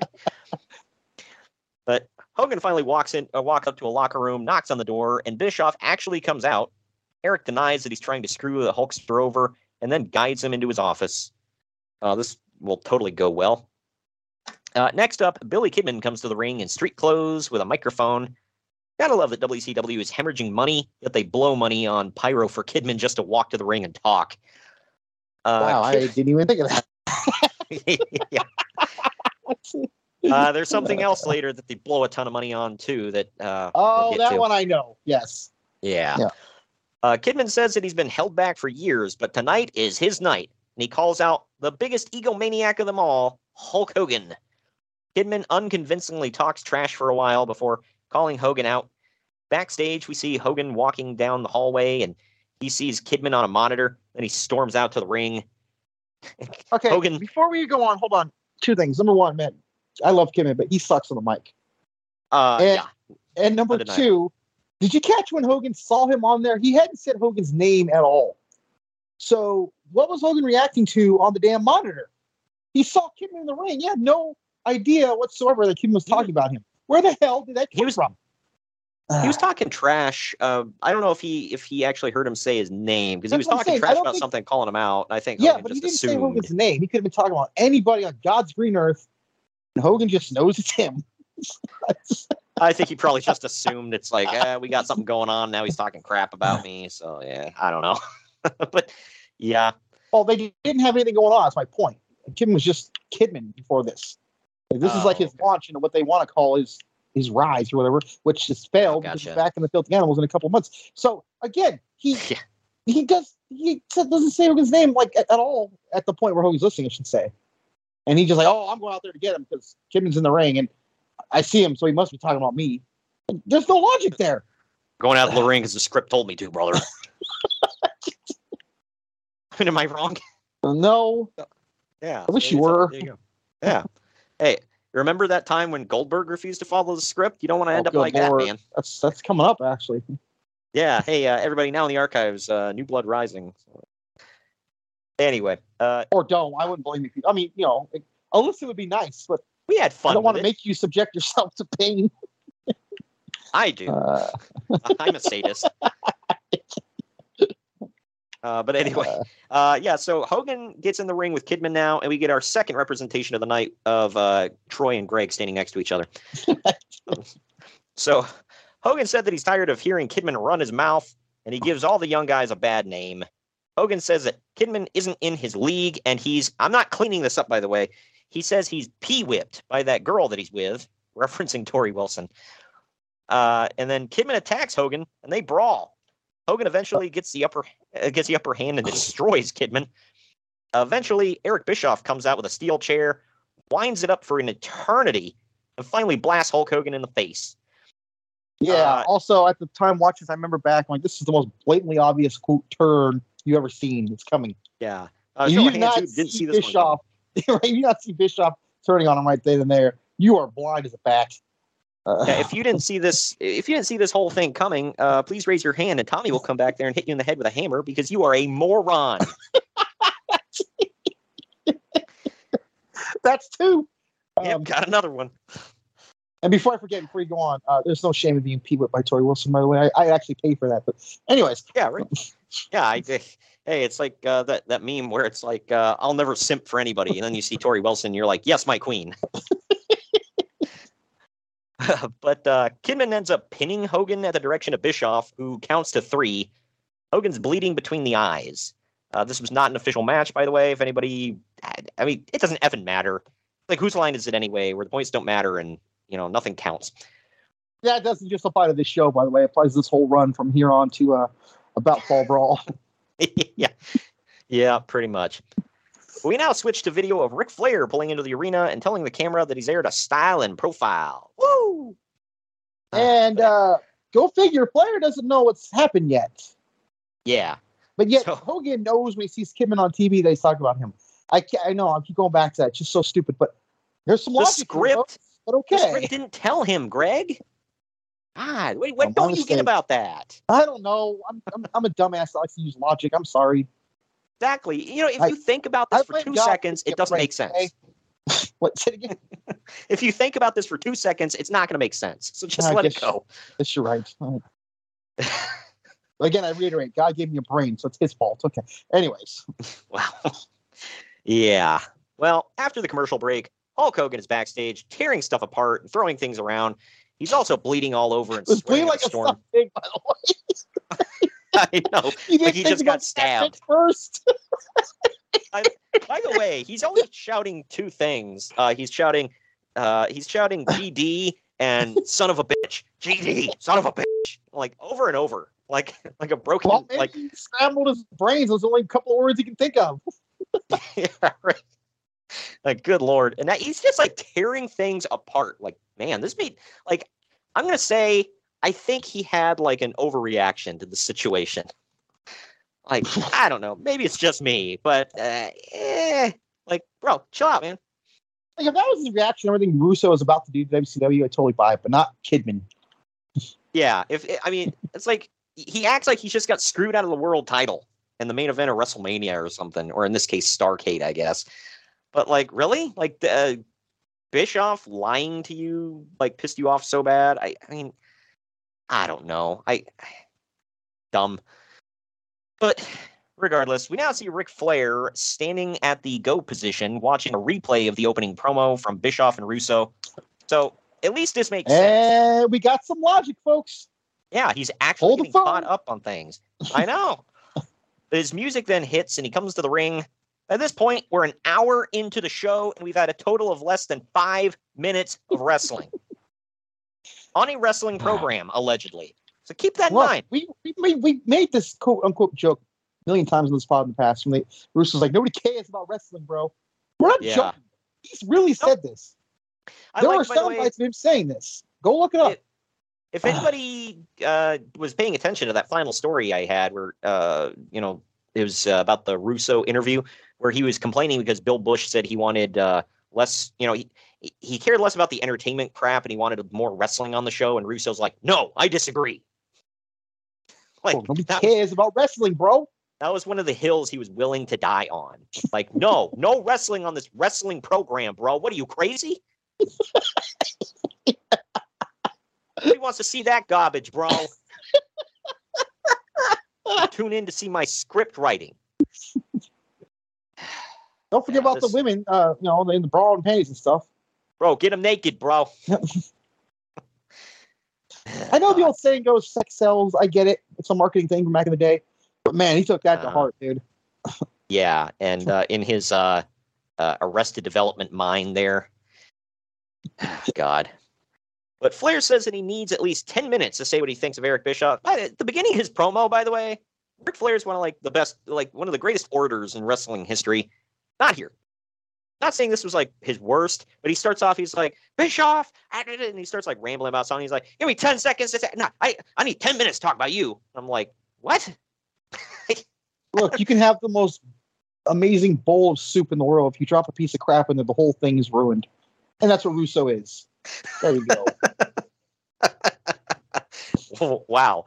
Yeah. It's like somebody talked before, but made the comparison. They're like, you have a bowl of chili. As soon as you put a jalapeno in the center of it, the whole thing's spicy. All right. Yeah, it's true. But being anyway, part Mexican, I'm never going to complain about spicy chili, though, so I'm going to go with mine. Yeah, right. But he said Russo came from the WWF to, quote, save them, but he sucks. I'm only slightly paraphrasing here, by the way.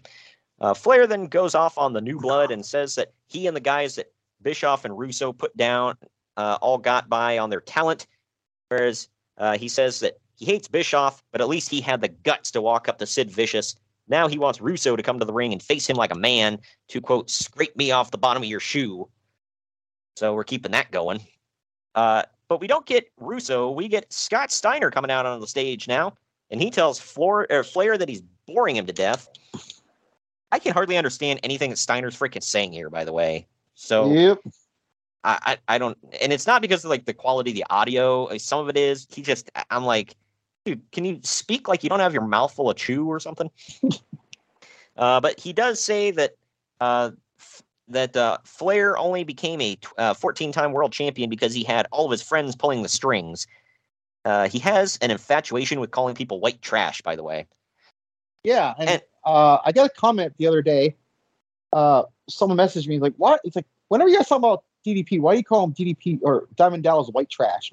Because Scott Steiner literally called him that weekly on Nitro. Yeah. So there you go. I hope people now know. I'm not saying I'm just it's a joke, but hey, kudos to that whoever that person was on not watching this crap back in the day and being subjected to that. But that's true. Yes, I think about that. I'm kind of jealous of you. Yeah, right. But when I think of white trash, I frequently think of the jet flying, limousine riding guy. Yeah, right. The guy that wears $1 million suits and $100,000 Rolex. Yeah. Yeah, right. Yeah, whatever. That's white trash, right? So dumb. But the guy from Michigan. Now, not to go back on what I said at the top of the show, but the guy from Michigan, he's the one. But anyway, Steiner then puts in some messed up fake teeth, like the kind you get at a gas station, and he does an impression of Ric Flair as Shane Douglas now gets in the ring behind him. I'm not going to laugh, by the way. I chuckle at that. I can't lie. It's kind of funny. However, anytime he did anything like that, commenting on Flair's looks, apparently that really pissed Rick off. So I mean, I get it. I guess that was a big sore spot with him. Like, everybody has their thing, so whatever. But anyway, Shane Douglas gets in the ring behind Flair while this is going on. He knocks him the hell out. Security escorts Douglas out of the ring as Steiner comes down, telling Flair that being a 14-time world champion doesn't mean shit. So, that's something. That's before you can say that on TV, by the way. Yeah, and he said that a lot during this promo. There were a couple guys that dropped that. We now go backstage to see Kevin Nash coming into the building on crutches. We randomly switch to a dark shot of Bret Hart in the crowd, and the commentary drops. Did you notice this? I did, yes. I thought they maybe I was like, edited him out. A commercial and they didn't realize it, or what? What's going on? Yeah, because it's not just like the lighting is dark. I mean, it is, but it's like a gray screen or whatever you get. Because I had to squint. I'm like, oh, it's Bret Hart. Okay. And commentary's dropping, and I'm like, so I can't hear anything they're saying. But like I said, I thought maybe they edited it, but no, it was just a production fail because we come back from commercial and they show him in the crowd clear as day, and they're talking about him now. So, yeah, I don't freaking know, man. This company. And this wasn't the worst of their production fails of this time. We now go backstage with Mean Gene Okerlund standing by with Shane Douglas. Okerlund says that Douglas asked for his release, so he doesn't work here anymore. Douglas says that Flair made a joke out of professional wrestling, and Shane hates him for it. Yeah, out of these two men, Flair is the one who made a joke out of professional wrestling. Not the one who did barbed wire matches in ECW. Okay. Blew a shot in WWE twice, mind you. Yeah, he was Dean Douglas. Now, granted, that's not his fault. I'll give him that, but... Yeah, no. And I know he hated it and all that stuff. But, seriously. Come the hell on, man.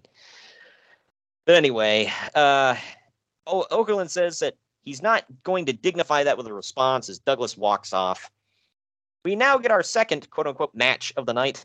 It's Sting! Sorry, did you just call this the match of the night? I said our second quote-unquote match of the night. Yeah. Yeah. Well, maybe. I don't know. But it's Sting versus... Not saying much, but it is. It's Sting versus Sid Vicious in the first round of the World Title Tournament. It goes 6 minutes, 17 seconds. Yeah. It might be the longest match of the night, actually. I'm not sure if... Think about that. Yeah. Here's where I put in my notes. I'm not sure if Sid is a babyface or a heel. He seemed like a babyface earlier, and he's clearly playing a heel in this match, mocking the fans. So, what am I missing? I don't know. Yeah, whatever. But either way, because we can't get through one single effing match without a bunch of BS, the Wall carries the table to the ring, and the ref gets bumped. The Wall waits for Sid to hit the powerbomb on Sting before hitting him in the back with a chair, taking him outside, and then hitting the shortest chokeslam ever through that table. I think Sid just got up on his tippy toes and then laid back on it. The referee Yeah, I was like, really? Like, you couldn't get up a little bit? But the referee wakes up just in... Get this. The referee wakes up. He sees that Sid has been put through an effing table. But he lets it go. He counts Sid out. End of the match. Sting wins. Like, what? Logic, like, bro. Is that the rule? Bro, I didn't see it happen, so I can't call it, bro. Like, he's clearly been put through a damn table. Beyond all reasonable doubt. I guess so. What the F ever. Either way, I'm not going to rate this. I'm not rating any of these matches because they all suck. So you can kind of go from there. There were short segments that had a bell, like we said. Yeah, had a bell to break up the monotony. But Tony Schiavone openly admits that he has no idea what the hell is coming up before Ric Flair gets in the ring. Flair says that Shane Douglas made a career out of wanting to be Ric Flair, so he'll be glad to take him on. He then reminds Vince Russo that diamonds are forever, and so are the Four Horsemen. Backstage, we see a bloody, cussing Hulk Hogan, again, still flipping couches and throwing things. Coming back. You think I found him or something by now. It's been over a half an hour real time. Or somebody would have calmed him the F down. Like, again, this is an overblown response. You're destroying an arena backstage. Like, scaring the women and children. Whatever. I don't know, man. I don't know. But he's having we come back from commercial, by the way, and he's still screaming and throwing things. This is one long temper tantrum, I will say. Like, hot damn. You thought Christian 2002 was bad. Just temper tantrums. Right. Yeah. But just when I thought things couldn't get any worse, we get a recap of world premiere. Think that in Vince Russo's WCW. I know. I know. How stupid of me. How dare I? But I'm trying to be a little positive here. But every time I try, I just get kicked in the ass for it. I always forget. Either way, we get a premiere or a recap of the premiere of Ready to Rumble. So yeah, that you know who starred in that movie? Oh well, the future WCW World Heavyweight Champion, David Arquette. We're a few months away from that happening. What was his name? Dewey in the Scream franchise. Yes. Yeah, I mean, he was. Freaking Dewey. This came out. He still is Dewey. Yeah. But up next, we get Jeff Jarrett versus Curt Hennig in the WCW World Heavyweight Title Tournament semifinals. I guess this went out 4.5 minutes. We get a jump start. We get a jump start in the aisleway. Yet a freaking again, we get more BS. Even Tony Schiavone points this out. A version of Mr. Perfect's theme hits, and Sean Stasiak comes out. Much to your pleasant surprise, I guess, or I'm sure, commentary points out that he was meat in the WWF. So my only note on here is meat, and they said it. Yeah, hey man, if you want to get a guy over coming back, that was meat. You remember him? No, I don't, and you shouldn't either. All right, I'd have to check, but I'm pretty sure that was a Russo thing, though, and meat, right? So yes, it was. There you go. Well, God. Yeah, he must have been super proud of it. Well, the ref gets bumped, of course, and Stasiak attacks Hennig. He proves how much he absolutely sucked because he botches some move on Curt Hennig and leaves. I still don't know what the F he was trying to do. I don't either. I do not. It looked almost like, if anybody remembers the 8-second ride, James Storm's move, kind of like that, but dumber. No. Yeah, he just leaves all proud of himself. I'm sure his dad, Stan the Man, was just, ecstatic that this was his offspring. But Jarrett... Wouldn't you? Oh, hell yeah. Hey, my son is meat.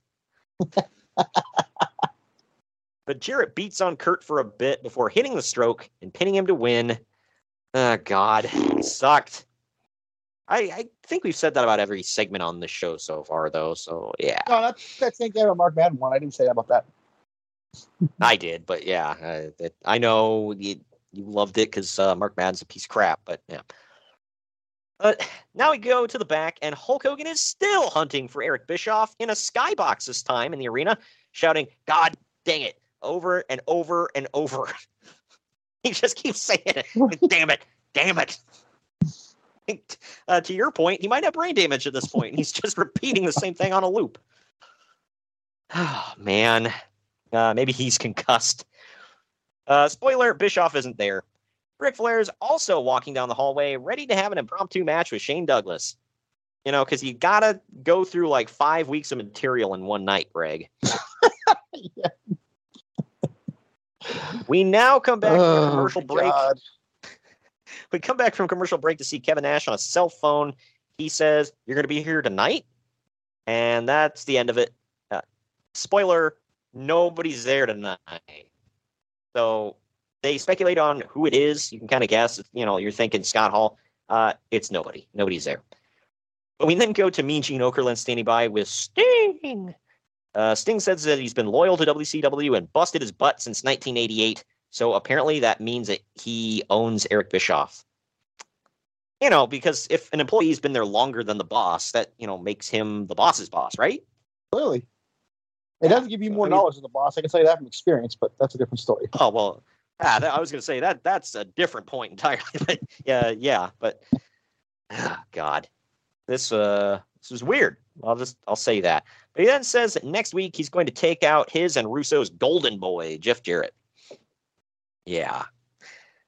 But now we go to Ric Flair versus Shane Douglas in about 3 minutes. Yes, this one has been played up on TV and, in ECW and the dirt sheets and everything for years. And I get that it hasn't been a thing on WCW TV for years. But still, they blow it off in 3 minutes. Did they ever follow up on this, by the way? I don't remember. I don't think they did. No, they moved right into him and Kidman, I think, right? Yeah, I'm pretty sure you're right. So the fact that this didn't lead into any major pay-per-view match, and this just makes this a complete waste of everybody's time. I know WCW at this time was a waste of everybody's time, but, you know, still, I stand by what I said. They're both in street clothes, by the way, so that means it's super important. God. Interference percentage is going on 100% now as Vince Russo comes out with a black baseball bat and takes out Ric Flair with it, drawing the disqualification. So, you know, it's not bad enough that Russo has to pour himself out on TV and all that, but now he's stealing Sting's gimmick. Yeah. But, you know, he's going to do it better, bro. Bro, I like baseball, therefore I carry a baseball bat, bro. What does a scorpion have to do with a baseball bat, bro? I don't get it. He wears face paint. How can I relate to that, bro? Oh, Lord. But Shane Douglas beats down Flair with the bat after the match, quote-unquote match, and Russo crotch chops over Flair's body before stealing his Rolex. Not just crotch chops. He does it like in a really aggressive way. You remember, you ever see Basketball? Yeah, a million times. Okay. You remember that when Squeak was standing over the dude, Squeak. just like, he's like freaking a hump in the air over the guy, like, Yep. That's what it reminds me of. It's like that's it. He's freaking Squeak. But we now cut to Kevin Nash. Was Vince Russo the piece of crap or the little bitch? Which one was he? Yes. But we now cut to Kevin Nash walking on crutches backstage, showing that we're getting another talking segment in the ring, bro. Oh, baby. Yep. Yeah. This is now. Let me just tap. Let me just say this right now. What's coming up? Any other night, this would have been a great segment. Okay, any other night. Yeah. Coming back from commercial break, Kevin Nash hobbles his ass to the ring. He says that they've got a couple of jagoffs in the back who are deciding whose careers they're going to make and break. He then says that they're playing wrestler by attacking the boys, not to be confused with Dalton Castle's boys. The boys. Nash says that Scott Hall is training, sober. I'm not even going to comment on that one. And in a real bad mood before saying that neither Russo nor Bischoff would be there if not for them. He says that he and Scott saved Russo from being decapitated multiple times by Shawn Michaels. And if not for Scott, Bischoff would still be getting Vern Gagne's coffee. Yikes. Nash finally calls them both out, but Mike Awesome slides in the ring from behind and attacks, beating Nash down with his crutches. Gotta love that fanny pack, though, dude. Like, so I wrote my notes. Fanny pack and mullet, my new favorite wrestler ever. Hell yeah, man. Right here, he's that 80s guy, Mike Awesome. But commentary puts over that Awesome is the ECW champion before he grabs a mic and says that this was just too sweet of an opportunity to pass up. Okay, then. So... Well, he's not lying, apparently. Yeah. So this was... When was it that we would see him versus Taz when neither one of them worked? A couple of weeks. Really? Well... Man, I was actually surprised that they said ECW because they never... I wasn't, only because it's... it's Russo. Yeah. Yeah, but they never recognized the ECW was even a company. Now they're like, it's ECW champion. Cool. We now go back to Hulk Hogan in his limousine on a cell phone, saying that he doesn't care how much money it costs. He's going to end Kidman and eat Bischoff's ass alive. Well, he just threatened to eat Bischoff's ass. So, there you go. Then he closes the limo door just before the infamous white Hummer T-bones the limo. It backs up and rams the limo twice more. The doors open and Eric Bischoff is driving while Billy Kidman is riding shotgun. Bischoff yells at Hogan to get out of that before they drive off. Apparently this was the wrap-up to the white Hummer situation from before. And we still never know who the hell it was supposed to be. Yeah, but this was allegedly because Uncle Dave was writing about it. He's like, so are we to believe that it was previously also Eric Bischoff driving the Hummer? Or are multiple people switching that vehicle around? I don't know. I'm just going to say the second part. Because didn't we see the white Hummer twice before? Or was it just once? Just once, to my knowledge. If we saw it more than that, I forget. What was the first time? Because I honestly forget the situation. Trying to hit Goldberg, I believe. Okay. Yeah, maybe it was Bischoff in it that time. I don't know. But after the commercial break, Hulk Hogan is being strapped onto a stretcher with a neck brace on. Bischoff walks up and trash talks him as Kidman spray paints NB in red on Hogan's chest. For the new blood. For anybody out there that's a little slow on the uptake. Yeah, because I'm sure the EMTs would just be like, yeah, sure, we're trying to save this man's life, but come up and talk trash and spray paint him. Yeah, we'll let you do that. But we're going to take our second to last break here. When we come back, it is the main event time. Right after this. Follow the Main Event Marks at Facebook.com/Main Event Marks Pod, on Twitter at Main Event _Marks, and on Instagram at Main Event _Marks and at Main Event Collector. Hello, everyone. My name is Ryan McCarthy, and I'm the host of the No Credentials Required podcast. Start your work week with the Monday Drop-In, where I talk about the sports beat in the Capital District, also known as the Mighty 518, as well as Metro New York sports from an upstate point of view. I also give a life lesson from a weekly sports story, so you might learn something from that. I also have a midweek podcast where I interview different sports personalities and talk about a wide array of topics. Take a listen and subscribe on your preferred podcast app, including Apple Podcasts, Spotify, Spreaker, Google Podcasts, Amazon Music, and iHeartRadio. Also check out our social media channels on Twitter and Instagram, BellyUpNCR, and Facebook.com/BellyUpSportsNCR. We're a part of the Belly Up Sports Podcast Network in association with Godzilla Media. No credentials required, where you don't need a press pass to talk sports. Lucky Land Casino, asking people, what's the weirdest place you've gotten lucky? Lucky? In line at the deli, I guess? Aha, in my dentist's office. More than once, actually. Do I have to say? Yes, you do. In the car before my kids' PTA meeting. Really? Yes. Excuse me, what's the weirdest place you've gotten lucky? I never win and tell. Well, there you have it. You can get lucky anywhere, playing at LuckyLandSlots.com. Play for free right now. Are you feeling lucky? No purchase necessary. Void where prohibited by law. 18+. Terms and conditions apply. See website for details. Hi, I'm Maria. And I'm Mike. And we're Team Ready. Black Hills Energy knows your home is where your heart is. So they want you to be ready. It's all about keeping you safe, prepared, and making your home as energy efficient as possible. Everything from how to weatherize your home to how to stay safe during extreme weather. Be ready for anything. Go to blackhillsenergy.com/team ready.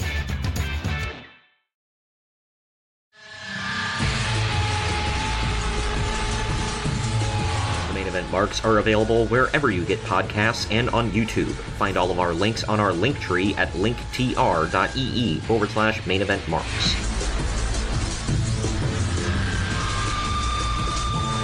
And we're back. And we're back. After Diamond Dallas Page and Sting make their entrances for the next match, Jeff Jarrett comes out to the ring to get on commentary. So before the match even starts, they're already setting it up for shenanigans. Hell yeah. But it's DDP with Kimberly Page versus Sting in the World Title Tournament semifinals. It went 3 minutes, 42 seconds. Yeah, Sting and DDP, less than 4 minutes. Here we go. This is the main event, by the way, in the World Title Tournament. I'm. Sure, we'll call it a main event. Yeah, I got to point all this out. All right, what a freaking show, man. In the end, Jarrett starts talking trash to Kimberly outside, and DDP slides out and knocks him out. This distracts the referee, so Vampiro slides in and hits the nail in the coffin on Sting. This ends their brothers in paint friendship, I guess. Which they make sure to put over heavily. Yeah. It's like, oh, man, because we all cared about that. I don't know. I wasn't watching this time. But DDP slides in again, hits the Diamond Cutter on a basically dead Sting, and wins. So, yay. After the match, Jeff Jarrett gets in the ring with his guitar while DDP is celebrating with Kimberly. DDP ducks, and Jarrett blasts Kimberly with the guitar before running away. DDP then carries Kimberly to the back. Back! Back in the parking lot, Jeff Jarrett standing by with Eric Bischoff and Vince Russo. They claim that the crowd is calling for him. So he comes back out, does his full entrance, pyro and all. Because, we're hemorrhaging money. So let's just do a crap ton of pyro, absolutely destroy a limousine. Why not? Whatever. Yeah. It's just, why not? I'm sorry, I'm lost. I'm sensing some sarcasm there. Yeah. But Jarrett grabs the mic and he says, it's only 6 days until Spring Stampede when he becomes the world champion. He tells DDP that if he brings his wife out at Spring Stampede again, there will be a real man there that can show her some more wood. Silas Young. What the hell?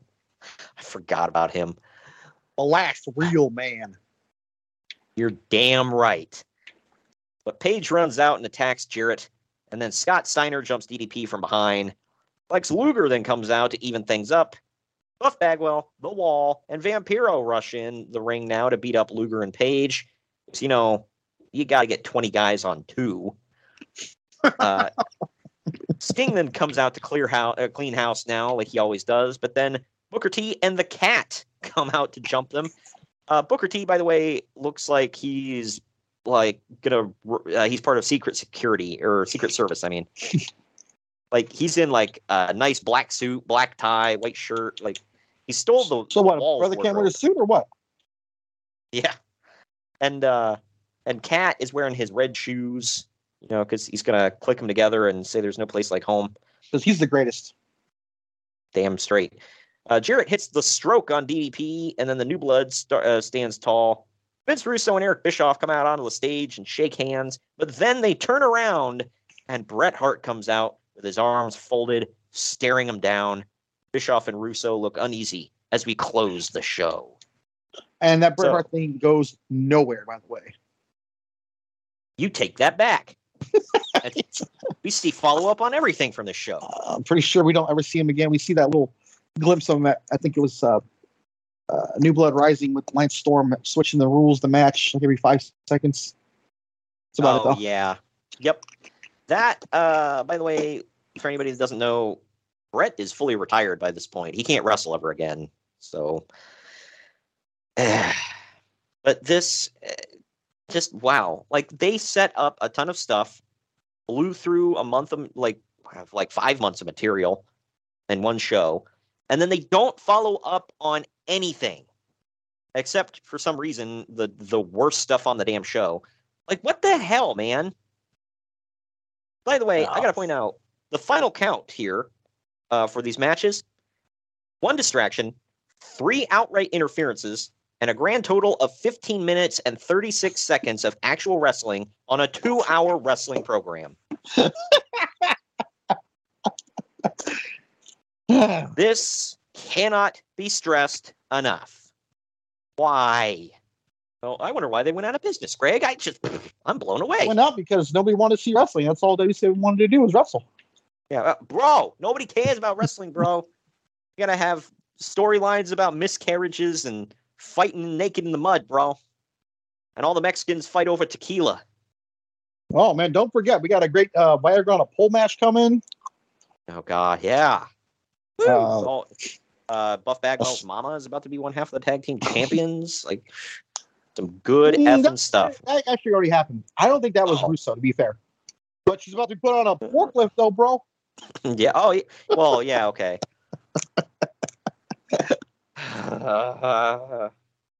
Just my head hurts. This absolutely sucked ass. We're gonna take our second to last break. When we come back, it's final ratings time, and then we'll tell you what's coming up on the podcast right after this. Follow the Main Event Marks at facebook.com/Main Event Marks Pod, on Twitter at Main Event _Marks, and on Instagram at Main Event _Marks and at Main Event Collector. Hey gang, it's Commissioner Cooper of TSS Fantasy. We are the fantasy show of the people. Expert fantasy advice, free contests, leading expert medical and legal analysis, and most importantly, you. Interact with us on all social media platforms or check us out at tssfantasy.com. You can hear us on Spotify, Apple and Google Podcasts, iHeartRadio, and many more. Check out the fun today and be a part of the most interactive fantasy show around. TSS Fantasy, the fantasy show of the people. Mary redeemed a $50,000 cash prize playing Chumba Casino this year. I was only playing for fun, so winning this was a dream come true. Chumba Casino is America's #1 social casino experience. It's serious fun. With over 80 casino-style games to choose from, you too could win life-changing amounts of cash. Be like Mary. Log on to ChumbaCasino.com and give them a whirl. That's ChumbaCasino.com. No purchase necessary. Void where prohibited by law. 18+. Terms and conditions apply. See website for details. The voice in the preceding commercial was not the actual voice of a winner. When it comes to service, Rush Truck Centers is committed to making you their top priority. Whether you're looking for same-day preventive maintenance, assistance from their dedicated service concierge team, or 24/7 access to your truck repair status, Rush Truck Centers offer customizable maintenance plans that fit your needs. What are you and your truck waiting for? Schedule an appointment with Rush Truck Center Service Department or ask them to dispatch a mobile service unit when and where you need it. Visit RushTruckCenters.com to find your nearest location. You can expect more from Rush Truck Centers. Hi, I'm Maria. And I'm Mike. And we're Team Ready. Black Hills Energy knows your home is where your heart is, so they want you to be ready. It's all about keeping you safe, prepared, and making your home as energy efficient as possible. Everything from how to weatherize your home to how to stay safe during extreme weather. Be ready for anything. Go to blackhillsenergy.com/Team Ready.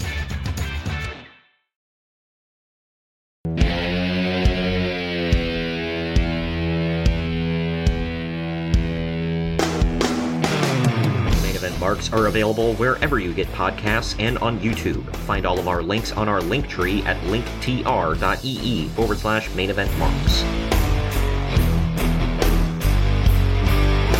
And we're back.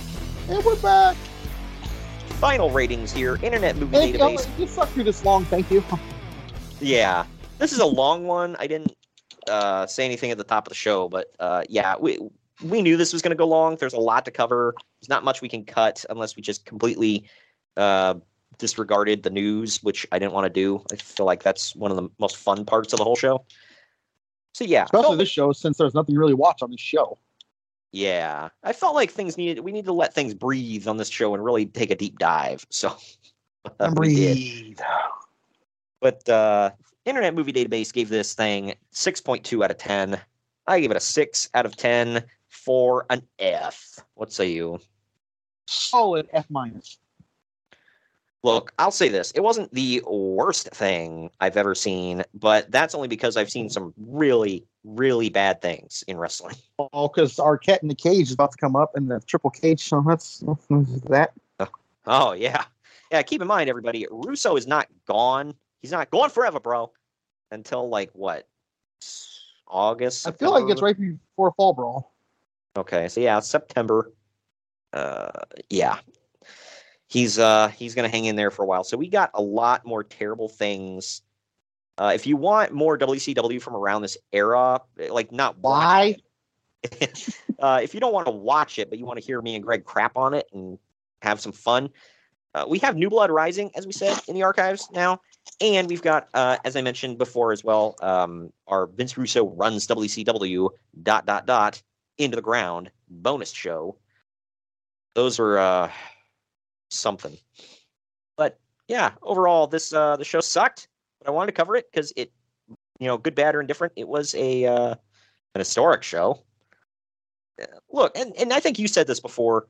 Not everything historic is good. Okay, it just historic doesn't mean, well, that was worth it. It just means that it was noteworthy. But that does it for that.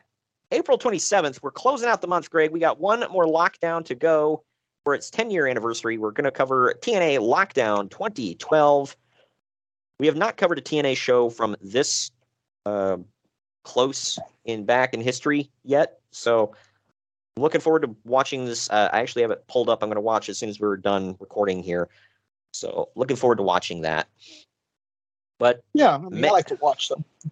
Of course, a shirt now on our Redbubble store. I think it's on our Bonfire as well. Go check out the I Like to Watch shirt that we got, our design. It's a real shirt. It's a real shirt. Yep. It says I Like to Watch, and then it's got a VHS tape with our logo on it. If you don't know what VHS is, well, she's too young for you, bro. Holy crap. But we're getting into the month of May here. It's going to be May. Oh, Mother May I. This is actually mostly, not entirely, but mostly a good month that we have for our schedule here. Oh, spoiler, there is WrestlePalooza on here, so... Yeah. Oh, good. That's what I was referring to. This is going to be the good part. Wow. Anyway. I want to slap you in the face for that. On Star Wars Day, May the 4th, it is our 100th episode. We have not revealed yet what it is going to be, but officially, right now, we'll let you know. We're going to cover WWF Judgment Day from 2000. This one, I have not watched it back yet. I don't think I've ever seen the show, so I'm excited to watch it. It looks good. Other podcasts have talked about it. So, looking forward to actually seeing it. And I don't know if this is an unpopular opinion or not, but I really liked the Biker Taker gimmick. So... Should have changed the name, though. Oh, well, yeah, he should have just went with Mark Calloway. He's not the Undertaker. But anyway, yeah. May 11th, we're following Judgment Day up with this. For all of our ECW fans out there, I can't believe you're sticking around after everything we've said about it. But, whatever. On May 11th, we are covering ECW's WrestlePalooza 1998. What an effing name for a show, man. WrestlePalooza. I'm getting sick of you in the sarcasm, dude. I really am. When I see Palooza in a title, it's got my money. I wanted to cover this show, honestly, for literally two reasons. The first one is RVD takes on Sabu on this card, and that's always pretty good. It's either pretty good to great. So... and the other reason is because Al Snow gets a shot at the ECW World title in the main event against Shane Douglas. Looking forward to seeing that. The only thing I'm not going to like is obviously they edit out all the licensed music, whatever, on Peacock. And Al Snow used to come out to Head Like a Hole by Nine Inch Nails, and I love that song. And I'm now okay with them editing out music. Cool. Wow. But then, coming up on May 18th is our next walk through the year 2007 in TNA as we cover Sacrifice for its 15-year anniversary. The main event of this one is a triple threat It's Christian Cage defending the NWA title against Kurt Angle and Sting. Samoa Joe takes on AJ Styles on the show. It looks pretty good. So it's a good follow-up to Lockdown, which all in all was a pretty good show. Everybody should go back and listen to in the archives, Lockdown 2007. Those shows were always fun. And then for the bonus that week, we were also covering the very first ever Saturday night's main event. Funny thing about those is like the main event like started the show, basically. Like I didn't Pritchard say that was because like they front loaded it because they figured everybody would fall asleep before the end of the show or something. Yep. And figure, I was one of those. Got my Hogan fix in and went to bed. Yeah. Well, this one took place on May 10th, 1985. The opening match was actually a 6-man tag. It was the U.S. Express, which was Mike Rotunda and Barry Windham, teaming with Ricky the Dragon Steamboat with Lou Albano in their corner. They take on Nikolai Volkov, Iron Sheik, and George Steele with Freddie Blassie in their corner. Sign my ass up. Damn straight, man.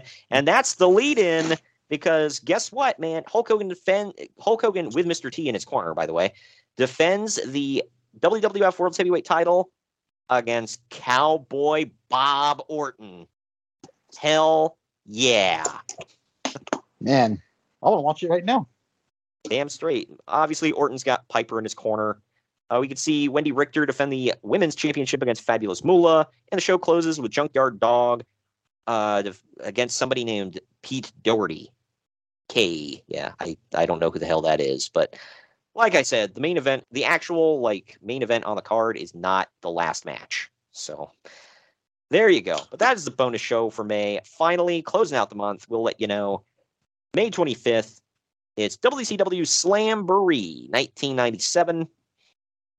You and I like the year 1997 in wrestling, so I figured I'd jam as much in to our schedule as possible. I find it funny that 97 and 07 are a couple of great years. Yeah, right? Was 87 good? Was 2017 good? I'll have to go back and look now. 87 in NWA, 87 I don't think. Is WrestleMania 3 season or year, so. It was historic, so yeah. 17, I don't know. I can't think of anything off the top of my head that was jumps out at me like, oh man. But yeah, so Slamboree though, I mean, this got an interesting main event. We actually talked about it on the our last 97 podcast. Actually, it's Ric Flair, Roddy Piper, and Kevin Green versus Kevin Nash, Scott Hall, and Syxx in the main event. I'm just gonna tell you right now, it's not as bad as you think it might be. Yeah, I mean, there's guys in that match that can definitely work. I like every guy in this match.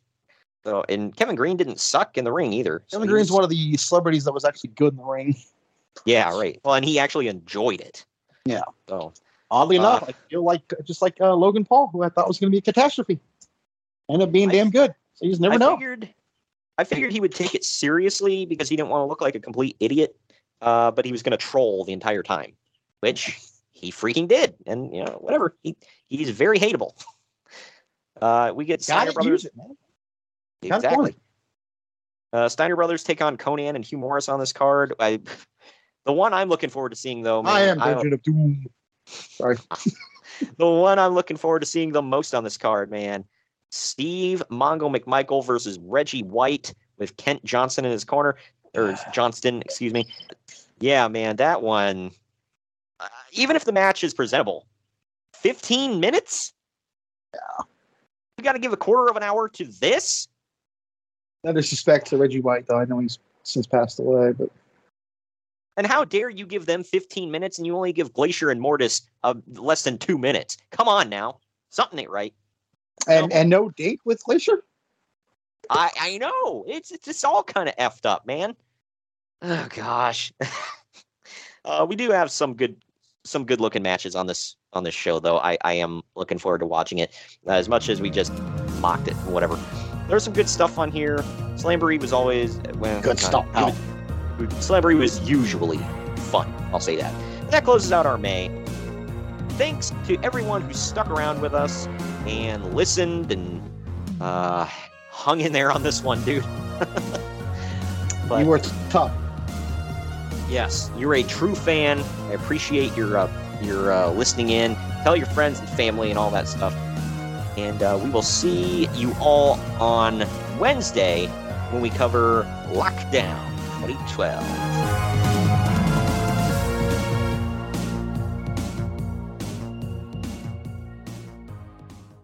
Mary redeemed a $50,000 cash prize playing Chumba Casino this year. I was only playing for fun, so winning this was a dream come true. Chumba Casino is America's #1 social casino experience. It's serious fun. With over 80 casino-style games to choose from, you too could win life-changing amounts of cash. Be like Mary. Log on to ChumbaCasino.com and give them a whirl. That's ChumbaCasino.com. No purchase necessary. Void where prohibited by law. 18+. Terms and conditions apply. See website for details. The voice in the preceding commercial was not the actual voice of a winner.